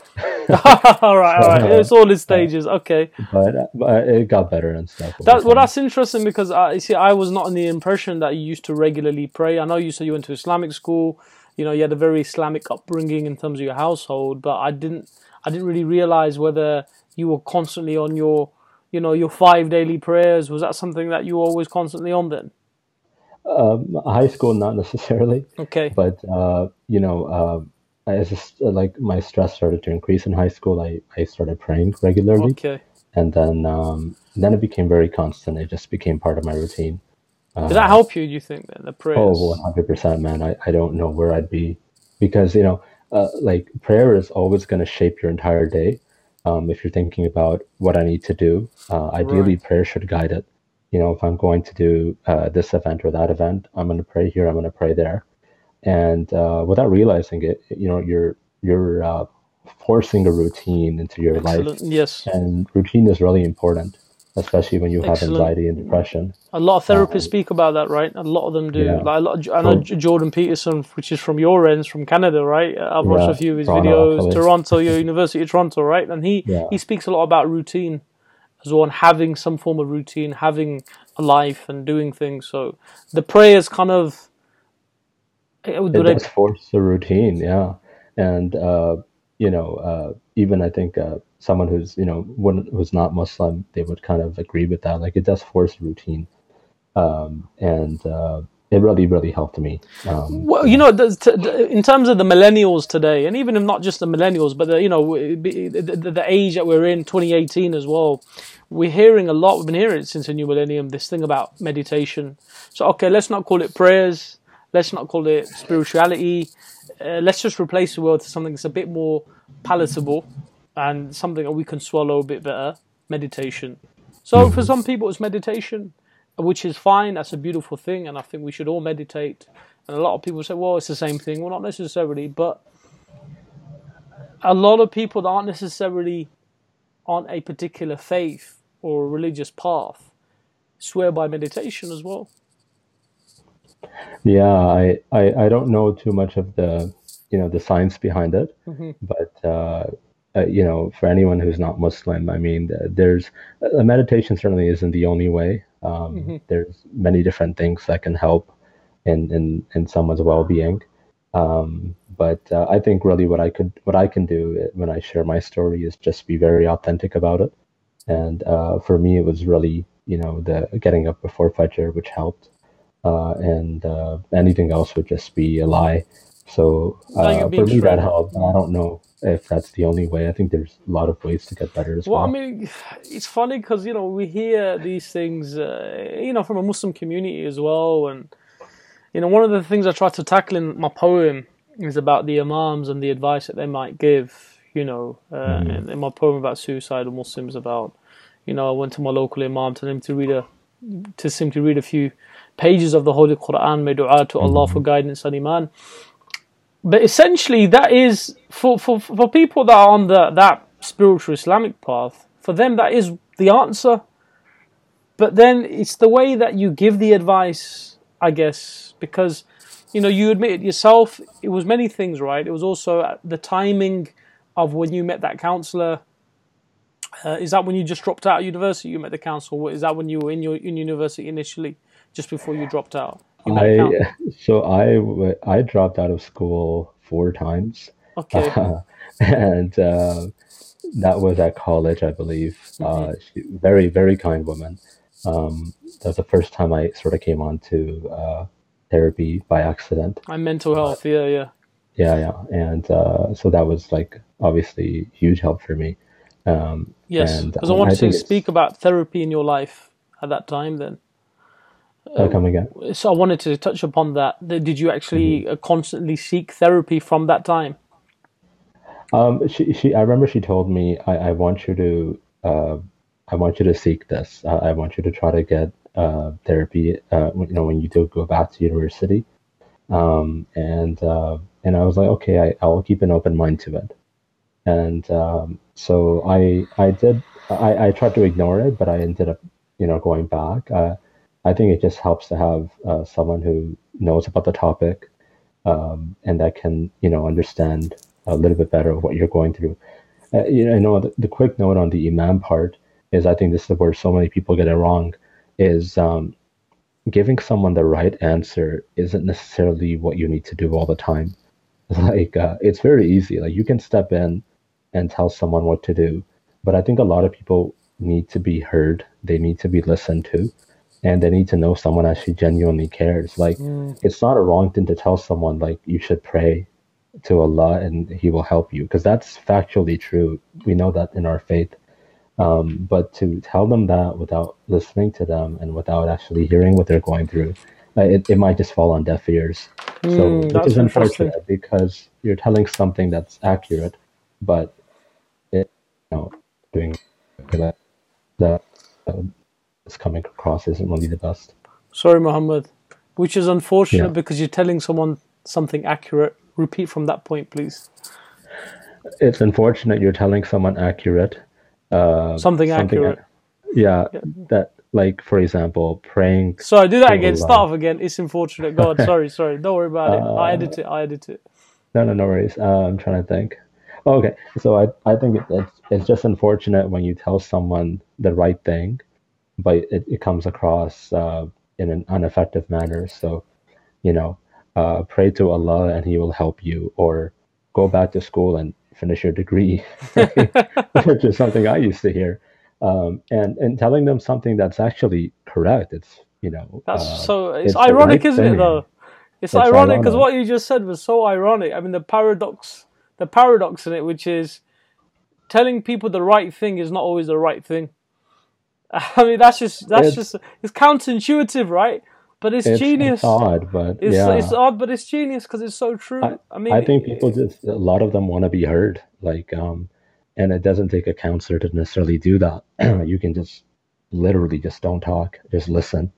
A lot of people want to be heard, and when they don't have a chance to do that, it's it feels like unsolicited advice just coming at them, and it's hard to take that seriously then. So yeah, I think that's something that gets missed. I think we often think about, let me just help this person, but you can do that by just listening to them, letting them know that they were heard. It's rare that you can say something that's going to actually help someone feel better, to be honest. But what might help them feel better is if they connect with you and so forth. That's so deep. You know what? And I want that to be one of the main takeaways of today's interview and really, really informative and educational chat. And if you could just repeat that for me, just so, because it's come from your mouth and I rephrased it, which was telling people to do the right thing is not necessarily the right thing. That's come from you, man. I don't want to steal that. Say that again, please, man. So sometimes it's not always the best thing to tell someone the right thing to do. I don't know how to word that. That's great. No, I know. The first time you said it, it's not always the right thing to do. Telling people what to do, basically. Yeah, telling people what's right to do. Exactly. Yeah, that's deep. That's deep. But yeah, that just that one takeaway, man. Just that one thing there in terms of, if you know someone that's going through depression and has serious mental health issues and that melancholy and sadness, that is such a profound piece of advice in how to interact and just deal with them. You don't have to give them the lecture. You don't have to give them let me just give you some bite-sized golden nuggets. And trust me, it's so powerful, the advice I'm going to give you. Listening itself is powerful. And when you then added that, the state of mind that you're in, no matter what I say to you, for example, it's not necessarily going to help you, right? Mm-hmm. But it's about listening. But impression I get that from a very young age, when you started going through this, till the time, correct me if I'm wrong, till the time that you met the counsellor in your early 20s when you were dropping out of college again, yeah? You didn't really talk to a lot of people about this, did you? Not at all. No. Not anyone. I didn't know what was really wrong. For example, I had lost my dad. I had grown up being bullied, but I just thought that's life. Like, I have to be stronger.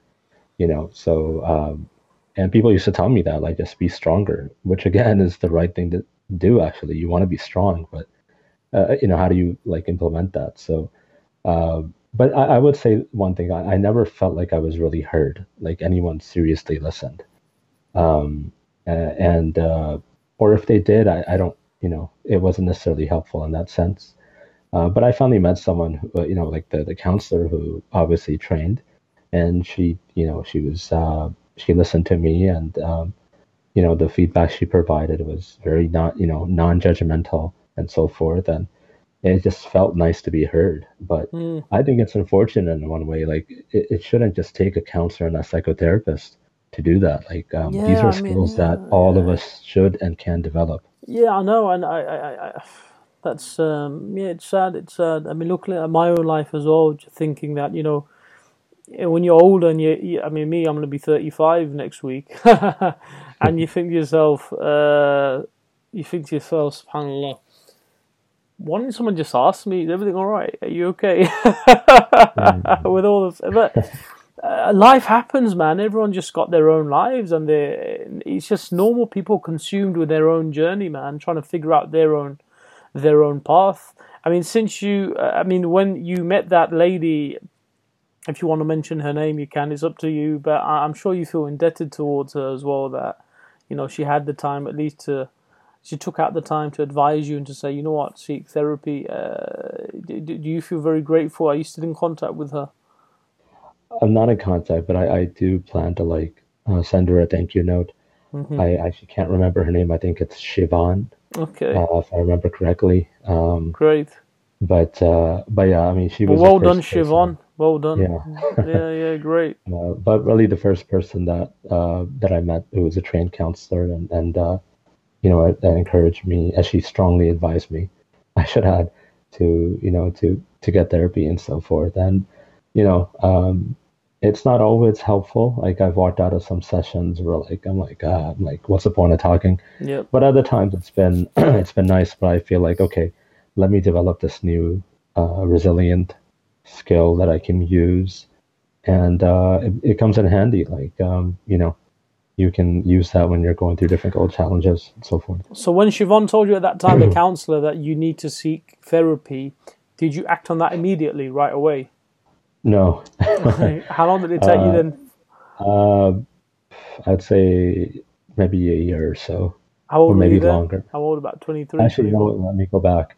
It took me 3, 4 years, I believe. She told me when I was around 22, and I probably saw counselor again at 26, I believe. Is that when you just rejoined and re-enrolled Yes. to your English and city planning course? Yeah, Yeah, I was in excellent. college that time.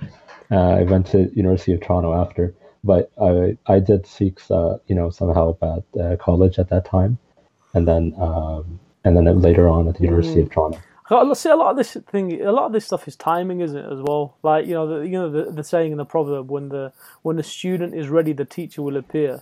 So you've got to be ready for this yourself, right? And I guess all these things are on in your story, on your journey.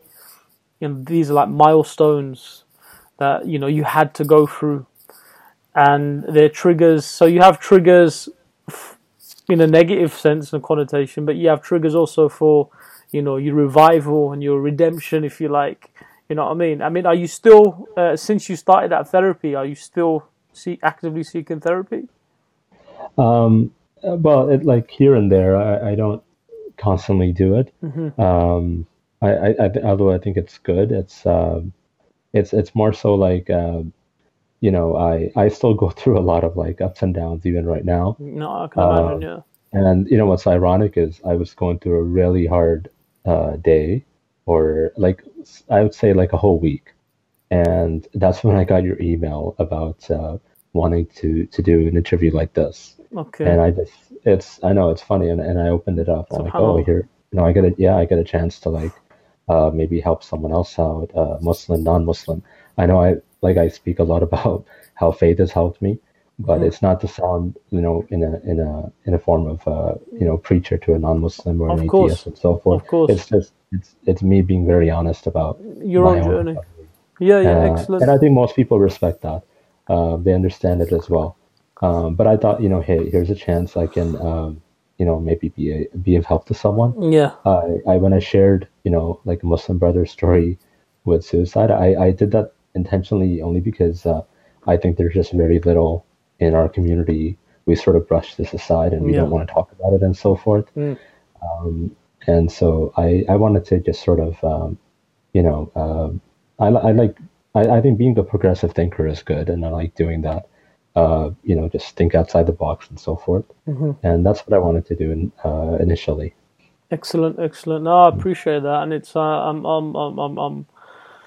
you know, it's quite pleasing to hear that. Okay, whilst you're going through that difficult week, as we do, right? Hmm. You received the email from me, so it's I'm trying to reach out to you because I feel that maybe we can learn so much from you at the same time. Um, we've spoken so much actually.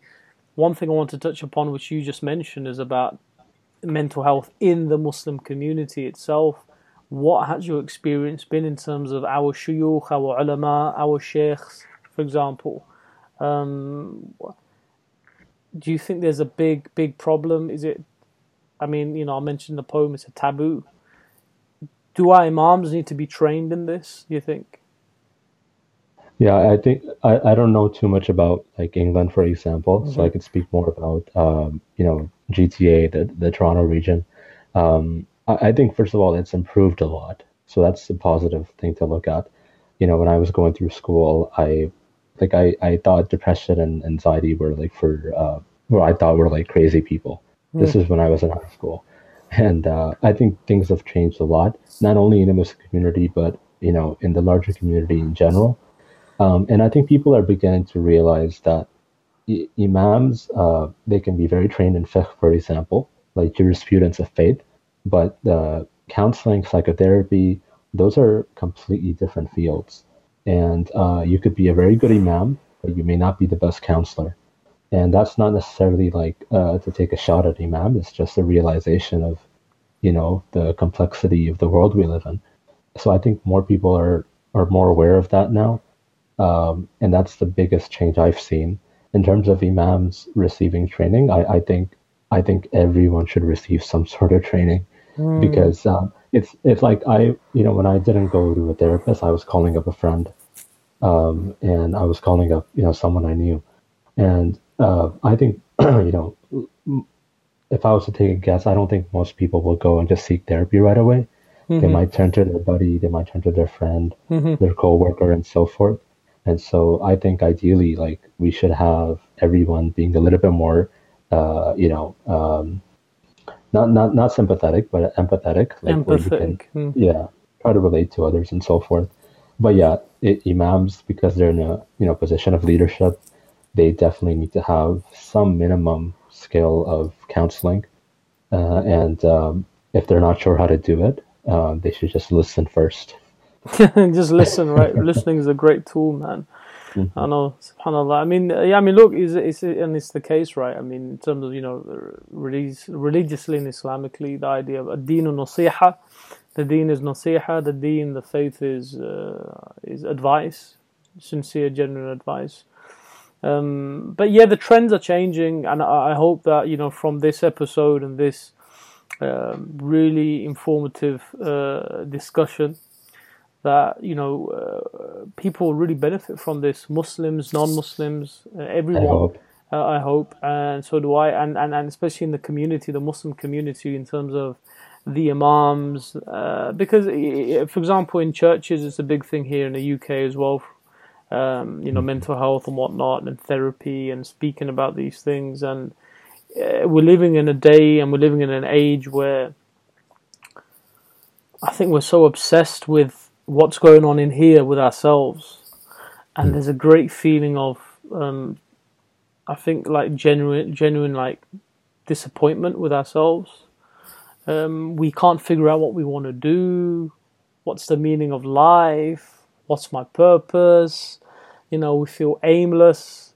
When I was a kid, my uncle used to say, you still use the word, you know, what was the word he used to use? He used to say, oh God, used to use the word in Urdu actually, but I can't translate that. It's hard to translate.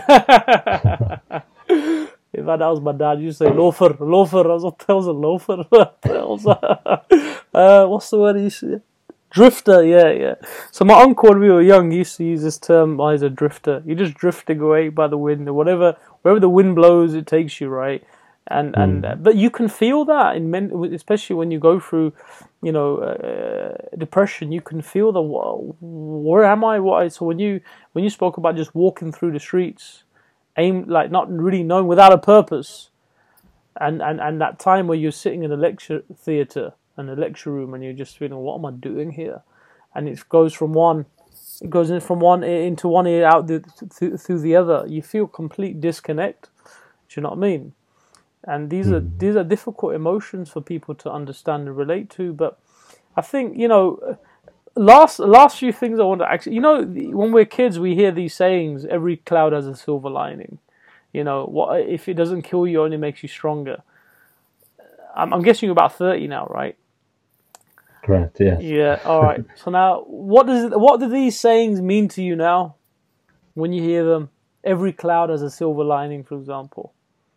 I personally hate it. Bad example, man. No, I mean, no, it's not that.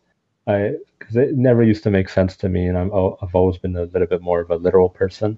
So, I felt like these were like those nice statements, but I couldn't really get anything out of them. But yeah, I haven't been. I'm not the best with motivational quotes, I'd say. All right. Another thing. Did you get into a phase where you were watching motivational videos? I don't think I did. No. Okay. I mean, they're helpful. Like, there's no question. Mm-hmm. I just felt I didn't feel like I could get as much out of them. I was always very analytical and classic overthinker, and so what helped me was like breaking things down and so forth. And I didn't feel like there was much fruit in like a nice little saying, for example. Right. Okay. Okay. That's deep. That's deep. Would you say that you're now at a stage where you can comfortably say that I'm not suffering from depression. I've come out of it. I've kind of triumphed, and I can confidently say that I'm in a much, much better place. Yeah, it's a continuum. Like what I learned is that you have to constantly, work on yourself. It's kind of like staying healthy. You can't just eat a healthy meal one day and then, expect to be healthy for like the next month. You've got to constantly eat healthy to stay healthy. With depression, I get some really down days, but I always have willpower, more or less. I mean, there's still days like even right now where I'm like I can't do it, and I'll just take a day off and I'll just try to rest if I can afford to do so. um, but yeah, I mean, they still come. But I think one thing I've learned, and it's exhausting. I mean, it's because it really wears you out. But um, you should get into a habit of consistently, working on something, like eating healthy, for example, or exercising. Following a routine with prayer, for example. But you should be doing it because eventually, you might burn out, and then it might get really hard. And so it's a bit disappointing. I can imagine someone who's really depressed thinking like, "Oh, I'm gonna have to keep doing this," right? Um, I mean that I could understand, but I wouldn't want someone to live in with the thought that when it gets better, it's gonna stay better. You just have to constantly work at it, but you build it into your routine, and it becomes second nature. Right, right. That's excellent. Yeah, I mean, because I think that's a misunderstanding and a misconception people have that. Okay, well, you're out of depression now. You're not suffering from it, so you must be absolutely fine. Your life must be great, and you got the Instagram picture, you just happily being there, smiling with your family, and my life's just turned around. But again, yes, there's definitely an element of that. You're in a much better place, which is something that we we can celebrate. But every day is a struggle, right? Still, and you have your moments, you might have your weeks, you might have whatever, where you have to then remind yourself, okay, it's one of those days, right? It's one of those days. But then you've got certain things in place, certain routines, to help you deal and cope with it. Yeah, and I think, what was really odd was that when I wrote the article, and I had it was on the net, so I knew that in the back of my mind when I was going through university, and I'd had some really challenging times come up, and I just that was always a form of like therapy for me in a way, because I said, like, I got to get through this, because I've like, shared my story already and so forth. And so it would get me through certain days and so forth. I think what it is like connecting with people around you. Whether it's building friends. I think there's a saying by Ibn Prophet said, you will experience true faith unless you don't build a relationship for the sake of Allah, basically. Forgive me, Muhammad, man. Sorry, Sure. It was a horrible part for this to go off again. You mentioned about connecting with people, and then the Prophet Muhammad said... Yeah, so there's a saying by the cousin of the Prophet, peace be upon him, Ibn Abbas, who said that none of you will be able to experience true faith unless you don't build a relationship for Allah's sake, which is basically a fancy way of saying, build friendships, but be sincere in those friendships. Don't just try to, I'm going to be friends with this person so they can help you land a job or something. Mm-hmm. You're sincere friends with them. You just care about them. And this was a saying of Ibn Abbas. And notice that how amazing that is, because, I've had, I think the best fortune I have in my life is, obviously my sister is my mom, but the friends I've made, and the co-workers I have, people in my support network, for example, which is people I've had a chance to work with, study with. Mm-hmm. And yeah, it's you don't necessarily, like, you're not necessarily friends with everyone, but the like some of the coworkers I have, for example, we're not necessarily friends. We don't hang out, but I've been so fortunate to have them in my life, just as a form of people I could trust, mm-hmm. and, knowing that you have that and so forth. It's a really good Excellent. Feeling. And Excellent. Yeah. And did you feel that you started to connect more with people, especially after you wrote that article, and then with a YouTube video about walking away from suicide, and when you started your degree again, is that when you felt that you started to connect with people and speaking to more people openly about these things, to friends and stuff? Yeah, I think I became just more authentic. I'm like, enough of this mask. I'm just going to be myself. And, the world is what you give to it, I've still run into people who judge me, and, I wouldn't want to be friends with, but alhamdulillah, because I don't need that in my life. So the fortune is, like, being myself, I have met others, and they feel like genuine friendships, even if it's like, meeting them for like 2-3 times, right? So alhamdulillah, I think just, being true to myself, being, just honest and so forth, it's helped me build friends, because I feel it's really been sort of a, open-ended endeavor. Excellent. Now, I can, I've never met you. This is the first time I've seen you on the screen, spoken to you via Skype. You seem like a very genuine person, a genuine brother, mashallah. I think we'd definitely be friends if I was. Yeah, man. Yeah, you're just too far, though. We're kind of fun. No, I'll definitely make a trip to Toronto. I've got like family in Ottawa. Yeah. I've been to Ottawa twice. Okay. I've been to Halifax as well. Okay, very far. Nova Scotia. Yeah, it's a very different place. I've never been to Toronto, though. No, I always wanted to come to Toronto. It was funny because we were actually going to move to Toronto. My mum, Allah have mercy on her soul, God bless her soul. When I was about 11 or 12 then, she put a deposit down on a house in Toronto. Wow. But at the end, it didn't we decided to stay in the UK. So yeah, so Canada's always been at the back of my mind, man. It's too cold there though, man. You guys like minus 40, 50? It's Like no, it's not that bad. It's Toronto's. We Ottawa get got some cold cold when I here. was in Ottawa back in 2003. Got to Ottawa's a little bit colder. minus 40, It's a little bit. it's because it's more north. Yeah, yeah, So it's a little bit more colder there and yeah, stuff. yeah, yeah, yeah.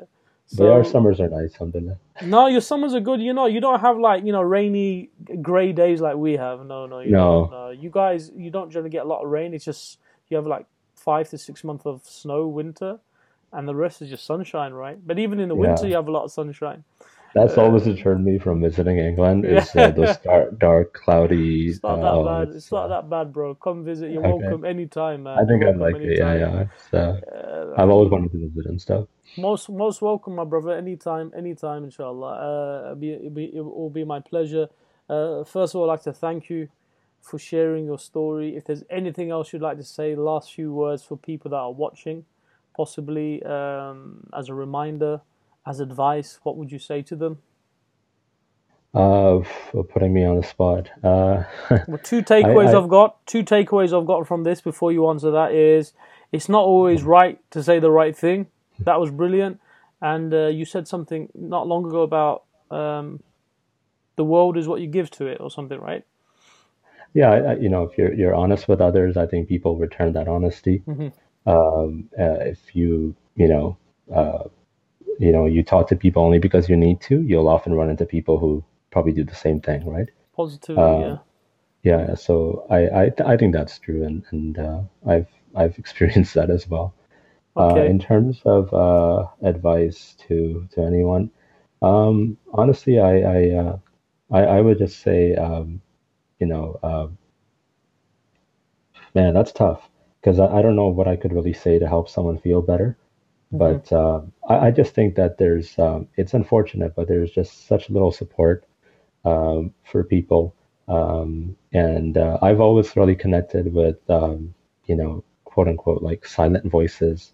It's the whether it's a Muslim sister, Muslim brother, non-Muslim, doesn't matter. But people who are, really often ignored, overlooked, not spoken to, and so forth. I've always connected with them a lot, and so I don't know if I'd have, any advice, but I just want to say, like, I always keep, those people on my duas,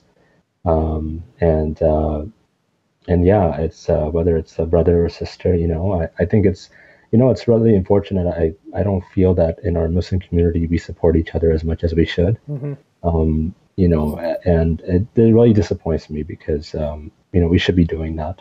Yeah. So I think my only message would be that for all my brothers, my sisters in faith, and those outside, that you have me as a person who really, really genuinely cares about you guys.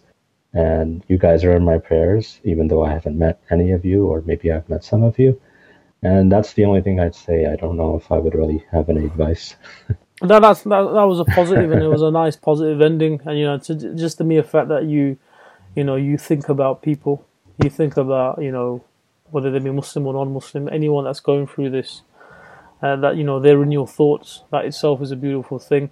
If people want to connect with you, Muhammad, yeah, how can they find you? So your YouTube channel is named after yourself, Muhammad Zafar, yeah. Yeah, I not as active as I used to be, Okay, cool. but yeah, it's still there. I Mohammed Zafar, can how do you spell that for those that might want to look you up quickly? sure, it's Hmm. Mohammad,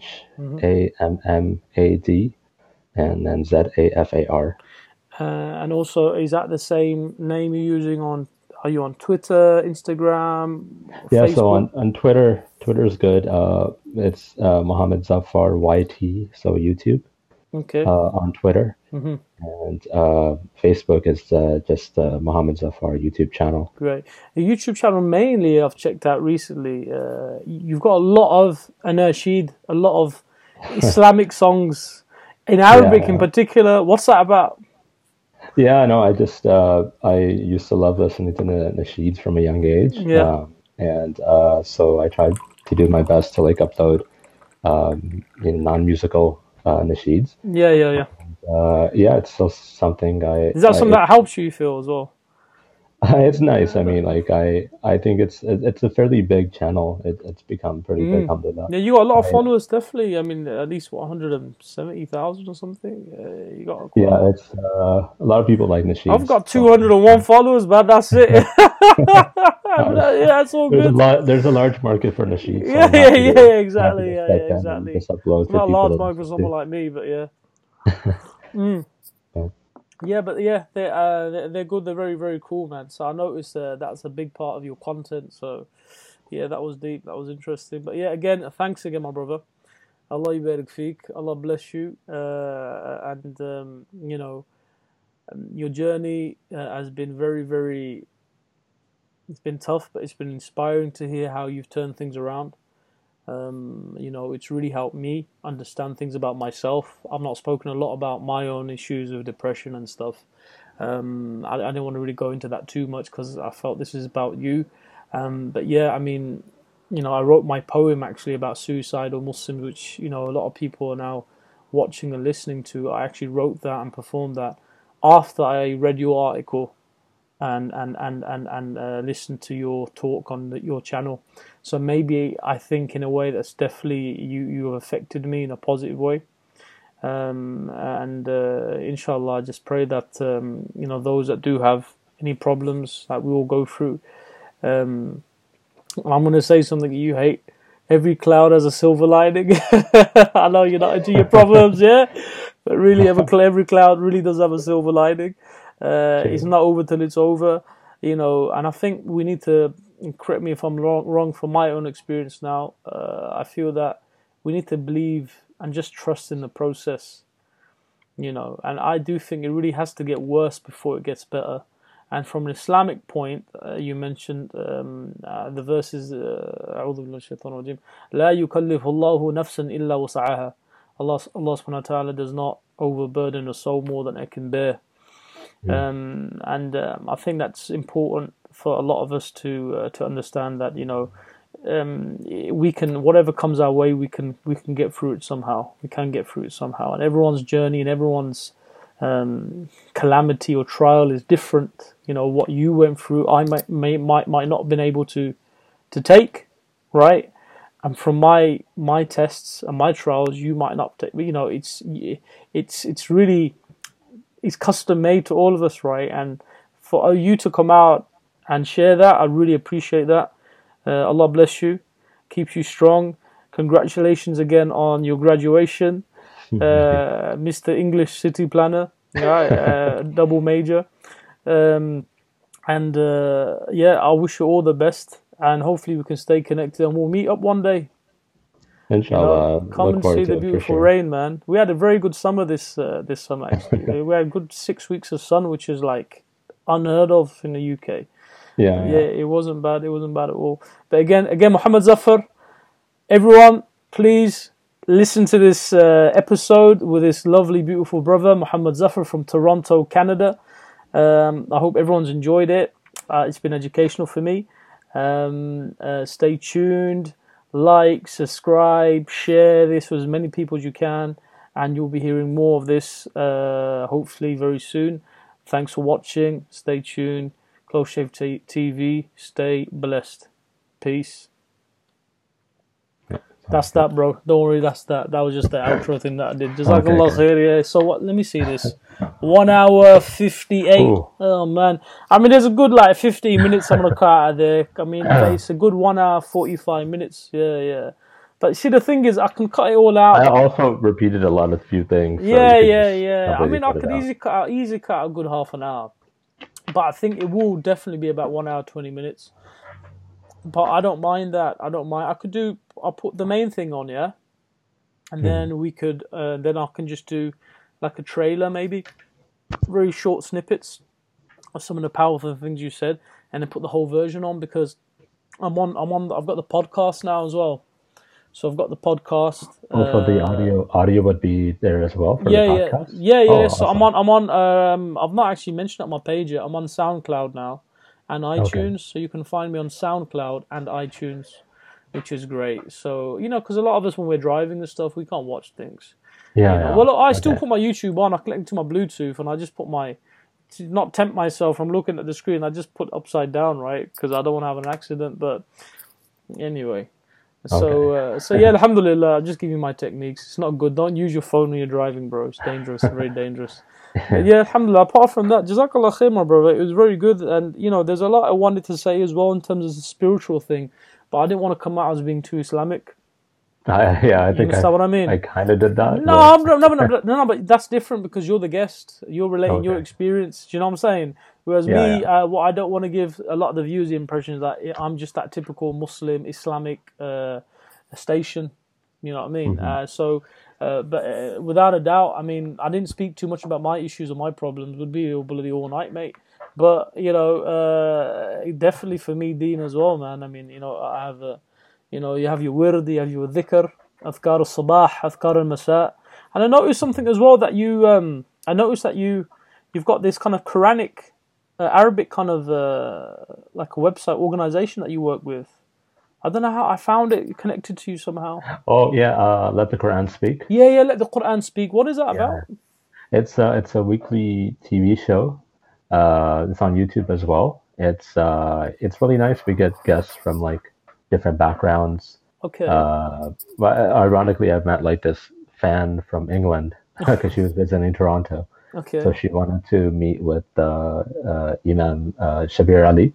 Oh, is it Shabir Ali's page and channel? Yeah. Oh, you know about him? I've met Shabir Ali, man. Shabir Ali, listen. Shabir Ali knows me. Yeah. Oh, okay. He might he's forgotten me, but he knows me. But he might not have forgotten me saying that. When back in the university, when I used to be working we call it an ISOC, Islamic Society. You guys call it the Muslim something society. I can't remember what you call it. You guys in your university, Muslim Society. You have a different name. We call it ISOC. MSA. MSA, yeah, which is Muslim Student Association. Okay, yeah. We call it ISOC, Islamic Society. So basically, he used to come down quite a bit, and I used to be responsible for picking up some of the guests from the airport. So I spent a few time with him in the car. I met his son as well. But he might have forgotten me, to be honest. He's probably met so many brothers. But yeah, if you meet him, so do you remember Brother Adil Kiani? Because he said he picked you up a few times and he dropped you off to a few events and talks back from 2003 to 2006 when I was doing my BA in theology at the University of Birmingham. So he never know, he might remember me. Hopefully he does. I remember him. He was a very pleasant person, lovely guy. My friend that I'm very, very close with, if you can check him out, inshallah, he's like a brother to me in Halifax that I've actually stayed with, is Imam Ziaullah Khan. Yeah, I heard of him. You know Ziaullah Khan, yeah, he's Canadian, so lovely brother, man. Me and him are very tight. Really? Yeah, I stayed with him for a few weeks back.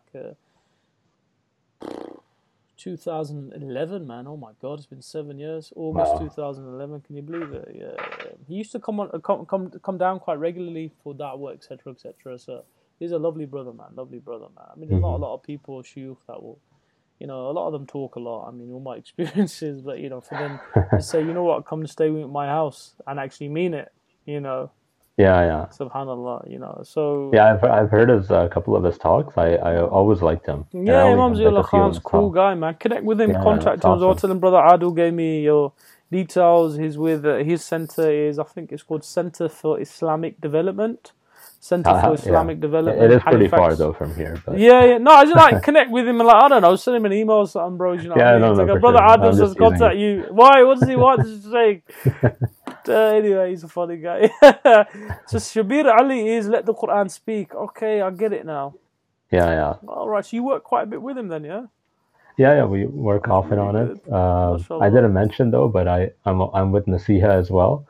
It's a Muslim Youth Hotline, but it's in North America only. Cool, Nasiha.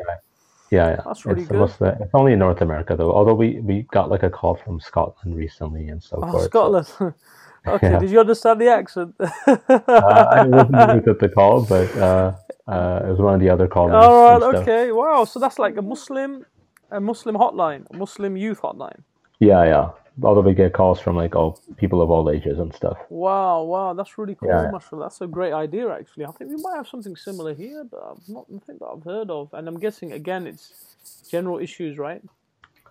Yeah, mostly about yeah, I think it's just all over the case. It's like all sorts of calls we get, mostly about like family issues, I think, that come up I often. should have asked you that. What kind of work you're involved with? You know what? Let me quickly ask you that as well. Are there any, if you don't mind, is there any type of organisations or kind of work or what they call it? You know, something when you're reaching out to others, those type of programs, what they call outreach programs that you're involved in. Can I quickly ask you? Is that okay? Are you okay to mention that? Okay. If you don't mind. I could say Nasiha and then just it's North America though. Yeah, that's fine. Yeah. Okay, All right, cool.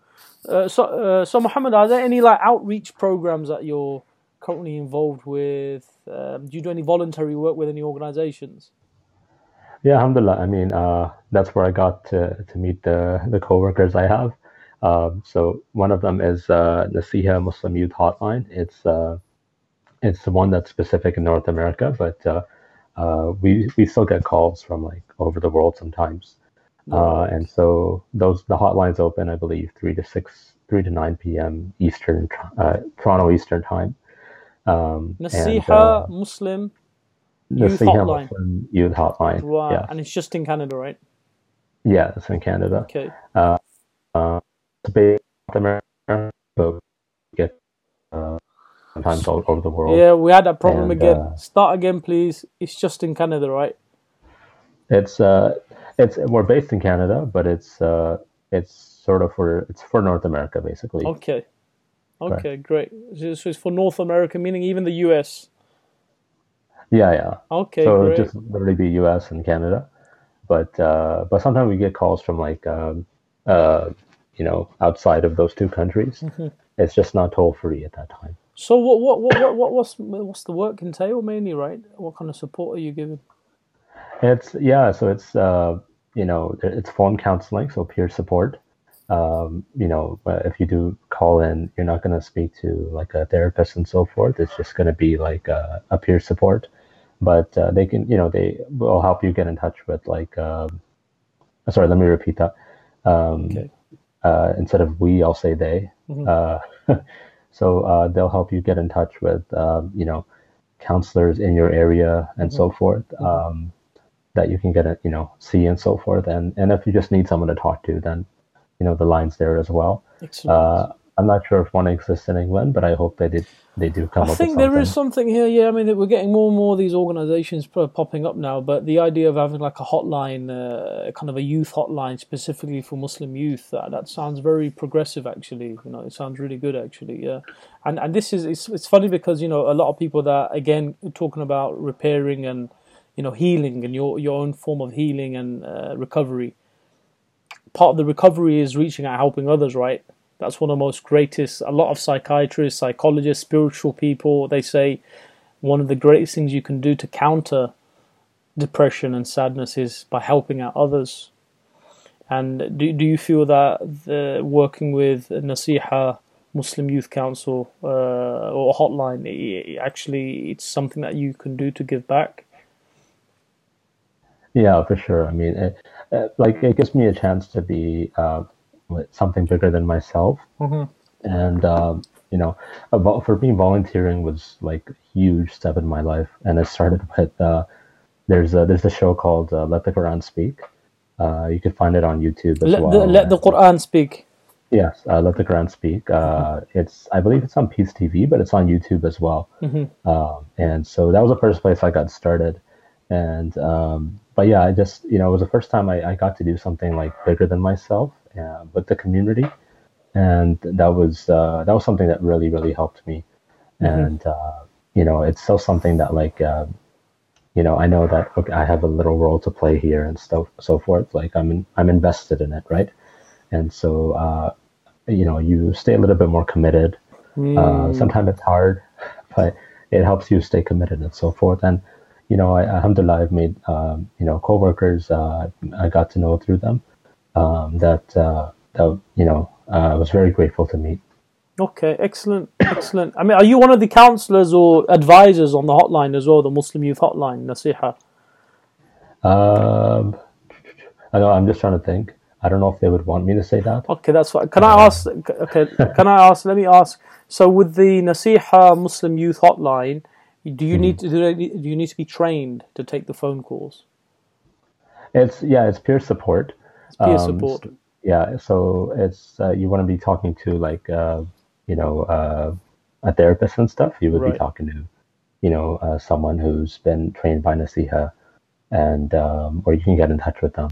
Okay. So it's not necessarily a therapist, but it's someone who's trained in peer support, and then you provide other services alongside that. Then. Correct. It's. I mean, I wouldn't want to speak for the organization. That's fine. But yeah, it's something I'm part of, alhamdulillah, and it's a really good resource for Muslims as well. What's one of the most North America. Okay, what's one of the most common phone calls and issues that you get that are kind of recurring? So this is all sidetrack. I would definitely answer that question, but I know them at Nasiha. Okay, that's fine. I don't know if they would be happy. That's fine. That's cool. No, that's fine. Khalas, we won't ask that. I don't want to obviously do something.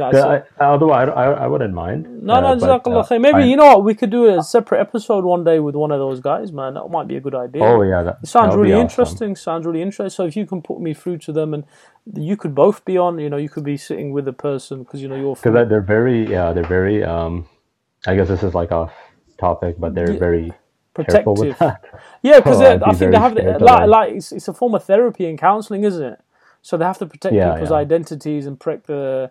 But obviously, when you speak, and also like the organization, yeah. Oh, okay, yeah. But if you can set something up with them, that'd be really good. Actually, I wouldn't mind. I wouldn't mind doing a Skype interview with them and say, look, what are you guys about? And by that time, what I'll do is I'll do a bit of research as well to see if we have any equivalent organizations here, and maybe we can set something up with them. That would be cool. Yeah, I think that'd be awesome. And but I hope you can understand. Like I don't want to talk too much about them. No, of course, akhi. No, Jazakallah khair, akhi. I appreciate that. You're being careful, akhi, and it's much better because you don't want to say something that might upset them, and it's best to be transparent with them first. Alhamdulillah. But because I don't think they know that I'm doing this.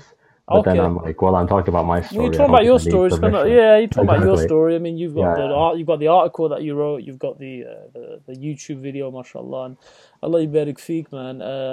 I hope you liked the poem as well, by the way. I hope the poem was awesome. Yeah, I hope you liked it, man. Someone contacted me. If you go to the comment section of the poem, there's a guy contacted me. What was his name? So let me go to the actual poem. I've listened to it so much, I'm bloody sick of it, man. Right at the bottom, in the comments, there's a guy who's Vino Venitas. Basically, you'll find it Vino and then capital Venitas, Vino Venitas. I just want you to know that I do these top 10 spoken word videos of the month. And this video made the list. So I went to his video, Vino, and his page, and it's basically the September one, top 10 spoken word poetry videos, September 2018. And I'll let you watch it, man. I'll let you watch it. See where I came, subhanallah. Is that the one you sent me on WhatsApp, though? I think, is that the one? Yeah, did you see it? Yeah. Yes. I sent to a couple of mates, man. I was number 2. Yeah. Okay. I don't know this guy. You got your name right.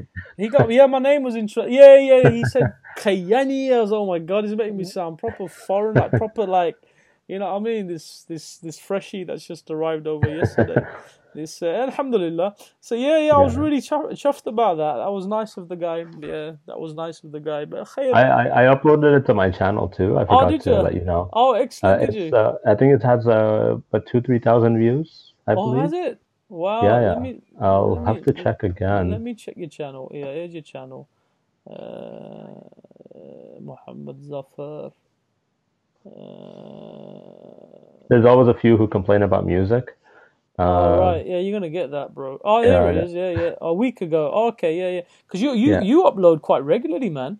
MashaAllah. I try to, but it's very hard. Yeah. So this person's complaining about the music. In what? In the spoken word. Yeah. If I music, Oh, here you go. music This is and really. women without hijab, I Oh my will god, wait unfollow there. you. Oh god, I this just is lost a great. follower, dude. I can't believe you didn't tell me that you did this, man. You got so many comments. Prozac is not a solution. Social stand. Social standards and own wrong standards play a big role when it comes to depression. Surah Al-Duha is a great shifa for depression. Inshallah, you will You benefit know from what? it. My favorite comment was, "I'm not Muslim. I'm actually a Christian, but I think this is beautiful." Oh, Jazakallah. And Where is that? that's from Kayla.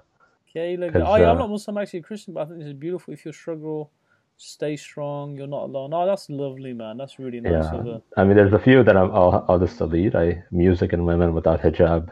Oh, yeah. I will unfollow you. Did you see that one? Where's that? Where's that? It's not about. I'm so happy. MashaAllah. Muslim and women without hijab. I will unfollow. Oh my God. Are you having a. Wait there. What's the name of the geezer? Oh, Nina. Okay, Nina La Algerienne. Okay, Algerian. Right. Oh, they're Okay. hot-blooded, man. These Algerians. Yeah. They're hot. I don't know if you got a lot of North Africans in a community No, in no. Canada. There's more in like Montreal, not in Oh Ottawa, yeah, not so okay, much because you got the Toronto. French connection there. Yeah. We've got a lot, Yeah. obviously, in France mainly, but a lot Mhm. have moved to the UK recently as well. And yeah, the Algerians are notorious, man. They're just hotheads, hotheads. Well, okay, so they didn't like the non-hijabs. I mean, come on, man. It's just a video, and Uh, it's representative of everyone, isn't it? Really. I curious question before I let you go. Go on. The when you spoke about Yusuf and then his Mm. wife, was that his wife or just an actress in the video who was No, looking at the no. picture of the baby? Oh no, that wasn't his wife. No, I didn't. Okay, okay. I initially, because I'm still very close with his dad. In fact, I saw Yusuf's dad Yeah. yesterday. MashaAllah, his name's Mm. Muhammad Luqman, because his name was Yusuf Luqman. So Muhammad, I saw him, and initially I said, I want to put his picture in it, because nah, just don't do that. And I thought, what, it's not a good idea. So one of the Mhm. lines initially was actually because I said, in June 2012, my best friend Yusuf decided to go solo. Mhm. I saw his broken family and baby girl feeling so low. While suicide is an individual choice, the repercussions are communal. I couldn't stand his parents' tears at their only son's funeral. Yeah. So in one of the lines, I was actually going to say his baby daughter's name, which I don't want to mention. And Yeah. I think his dad said, "Look, it's best not to, because it could upset the mum, obviously." Yeah. So, Mhm. but I felt that him being my friend, I have a right to at least share as a brother. Do you know what I mean? And it was very sad Mhm. what he went through, man. Because it's with Yusuf as well. We're speaking about this issue of depression and stuff, and with Yusuf as well. Being a very close friend of mine, Allah bless his soul, and hopefully, his family can continue staying strong. It came in stages, right? It came in stages in terms of he told us about it, and then he says, "Well, I'm looking at videos online how to take my life and stuff like that," and we were like, "What the hell is this? What's going on?" And we just couldn't really understand it. I think we found it incredible. Do you know what I mean? We found it quite incredible that he'd do something like that, and the way he passed away wasn't nice. How he took his own life, and I don't want to go too much into that. But it was a shock. Yeah. It was June the 1st, 2012. Subhanallah. So yeah, it's been just. No, for sure. I'll definitely keep it in my duas. But I Yeah, I thought mean, it was a very good poem, though. No, So like, Jazakallah khair, Barakallah feek. I'm writing one about my daughter, my first daughter, who I've not seen in about 7.5, almost 8 years. I've not seen her since she was 2. She's 9.5, almost 10 now. So, mashallah. yeah, mashallah. But I've not seen her. I mean, it's just that's life, man. I mean, Mhm. she was taken from me, and it became like a child abduction case. She was literally kidnapped from me by her mom, and her mom's done a leg and gone AWOL somewhere in the world. Allah knows best, I mean, Malaysia and then Sweden, Allahu Alam, so it's just an ongoing case. So that's been a big challenge in my life, for sure. But that's the dunya, bro. I remember hearing a talk once from one of I think Hamza Yusuf. He says, this dunya and this world was made to break your heart. And it's just a heartbreaker, isn't it? Some things happen, some things don't. Some things work out, relationships happen, relationships fail, the first love can become the last love. Sometimes she can become, you know, just a love. You know, it's just that's life. What about yourself? Are you married yourself? I didn't ask you too many personal questions about your life. What's the situation? No, I'm not married, but inshallah. That's a smart choice, man. You're a smart guy, mashallah. Yeah. It's hopefully soon, you know. Soon, inshallah. But, I've had my own, which I didn't want to repeat on camera, but I've had my own challenges with it. But with women. Oh yeah, man. That doesn't end, my bro. That don't end. Yeah, between you, me, and the gatepost, yeah. This is recording, man. I'm gonna put this on the flipping channel. I've been married 5 times, bro. Within a period of 10 years. Wait, sorry, I said that again. I said I've been married 5 times. Oh, wow. Within a decade. Crazy, man. Yeah, crazy, man. I mean, I'm writing a book about it, actually. Really? I'm writing a book about my experiences. But I've been all around the world, subhanAllah. It's crazy, man. But khair, what can I say? That Allah's test was that for me in my relationships with women. That was Allah's test, man. Alhamdulillah. But yeah, I've been seeking therapy for the last couple of years. I recently got a new therapist who's a male, who's a Muslim. He's an imam, actually. He's a great and amazing person. He's very gifted. He's actually blind. He's an imam, he's blind, and he's a psychotherapist, very highly qualified, in fact. I feel that he's, as I say, God sent. He's definitely someone sent by Allah. That's amazing. Yeah, he's a very deep, profound person, and I'm really grateful to Allah for putting amazing people in my life as well. You know what I mean? I'm really grateful to Allah for putting amazing people in my life. For real, because that itself is a big ni'mah and a blessing, you know what I mean? You know, I know a lot of very unique individuals. I mean, I learned Arabic a long time ago, I started learning a long time ago, and just by learning Arabic, you know, I can tell you learn a bit yourself as well, but just by learning it, you meet just a complete, it opens your eyes, man, and your horizons to a complete new group of people in the world, a new region, and you learn a new culture. And I've got people from all over the world, friends that I know, alhamdulillah, and that itself is a great thing, you know what I mean? Yeah. That's a big ni'mah, you know. I mean, the mere fact that we're having this conversation now, me by just reaching out to you during that same week where you mentioned that, you know, you're having like a dark patch, you know what I mean? That itself is, alhamdulillah, quite profound, alhamdulillah. But alhamdulillah, it was really good, I think, to do the interview. Sorry, I couldn't talk too much on Nasiha. No, that's all good, bro. No problem. That would make like a really good video if you did it. Yeah, inshallah. But yeah, I mean, I thought like I could briefly mention it. Like, yeah, there's this, and then there's yeah. Why not? I mean, because it's a valid question, you see. And I was curious about when you kept saying your colleagues, and I said, what do you mean by his colleagues? I thought you meant your university mates or friends or, you know, colleagues from that. But then it makes sense now in terms of from work and from the... And again, that's part of your story, though, isn't it? You do these outreach programs and you're working within the community, you're trying to help others. You know, and that is all part of the healing as well, by helping others. And that's why I said at the end of the poem as well, you know, call me selfish. I can't remember what the hell my lyrics are now. Call me selfless, or, you know, trying to help others, etc., etc.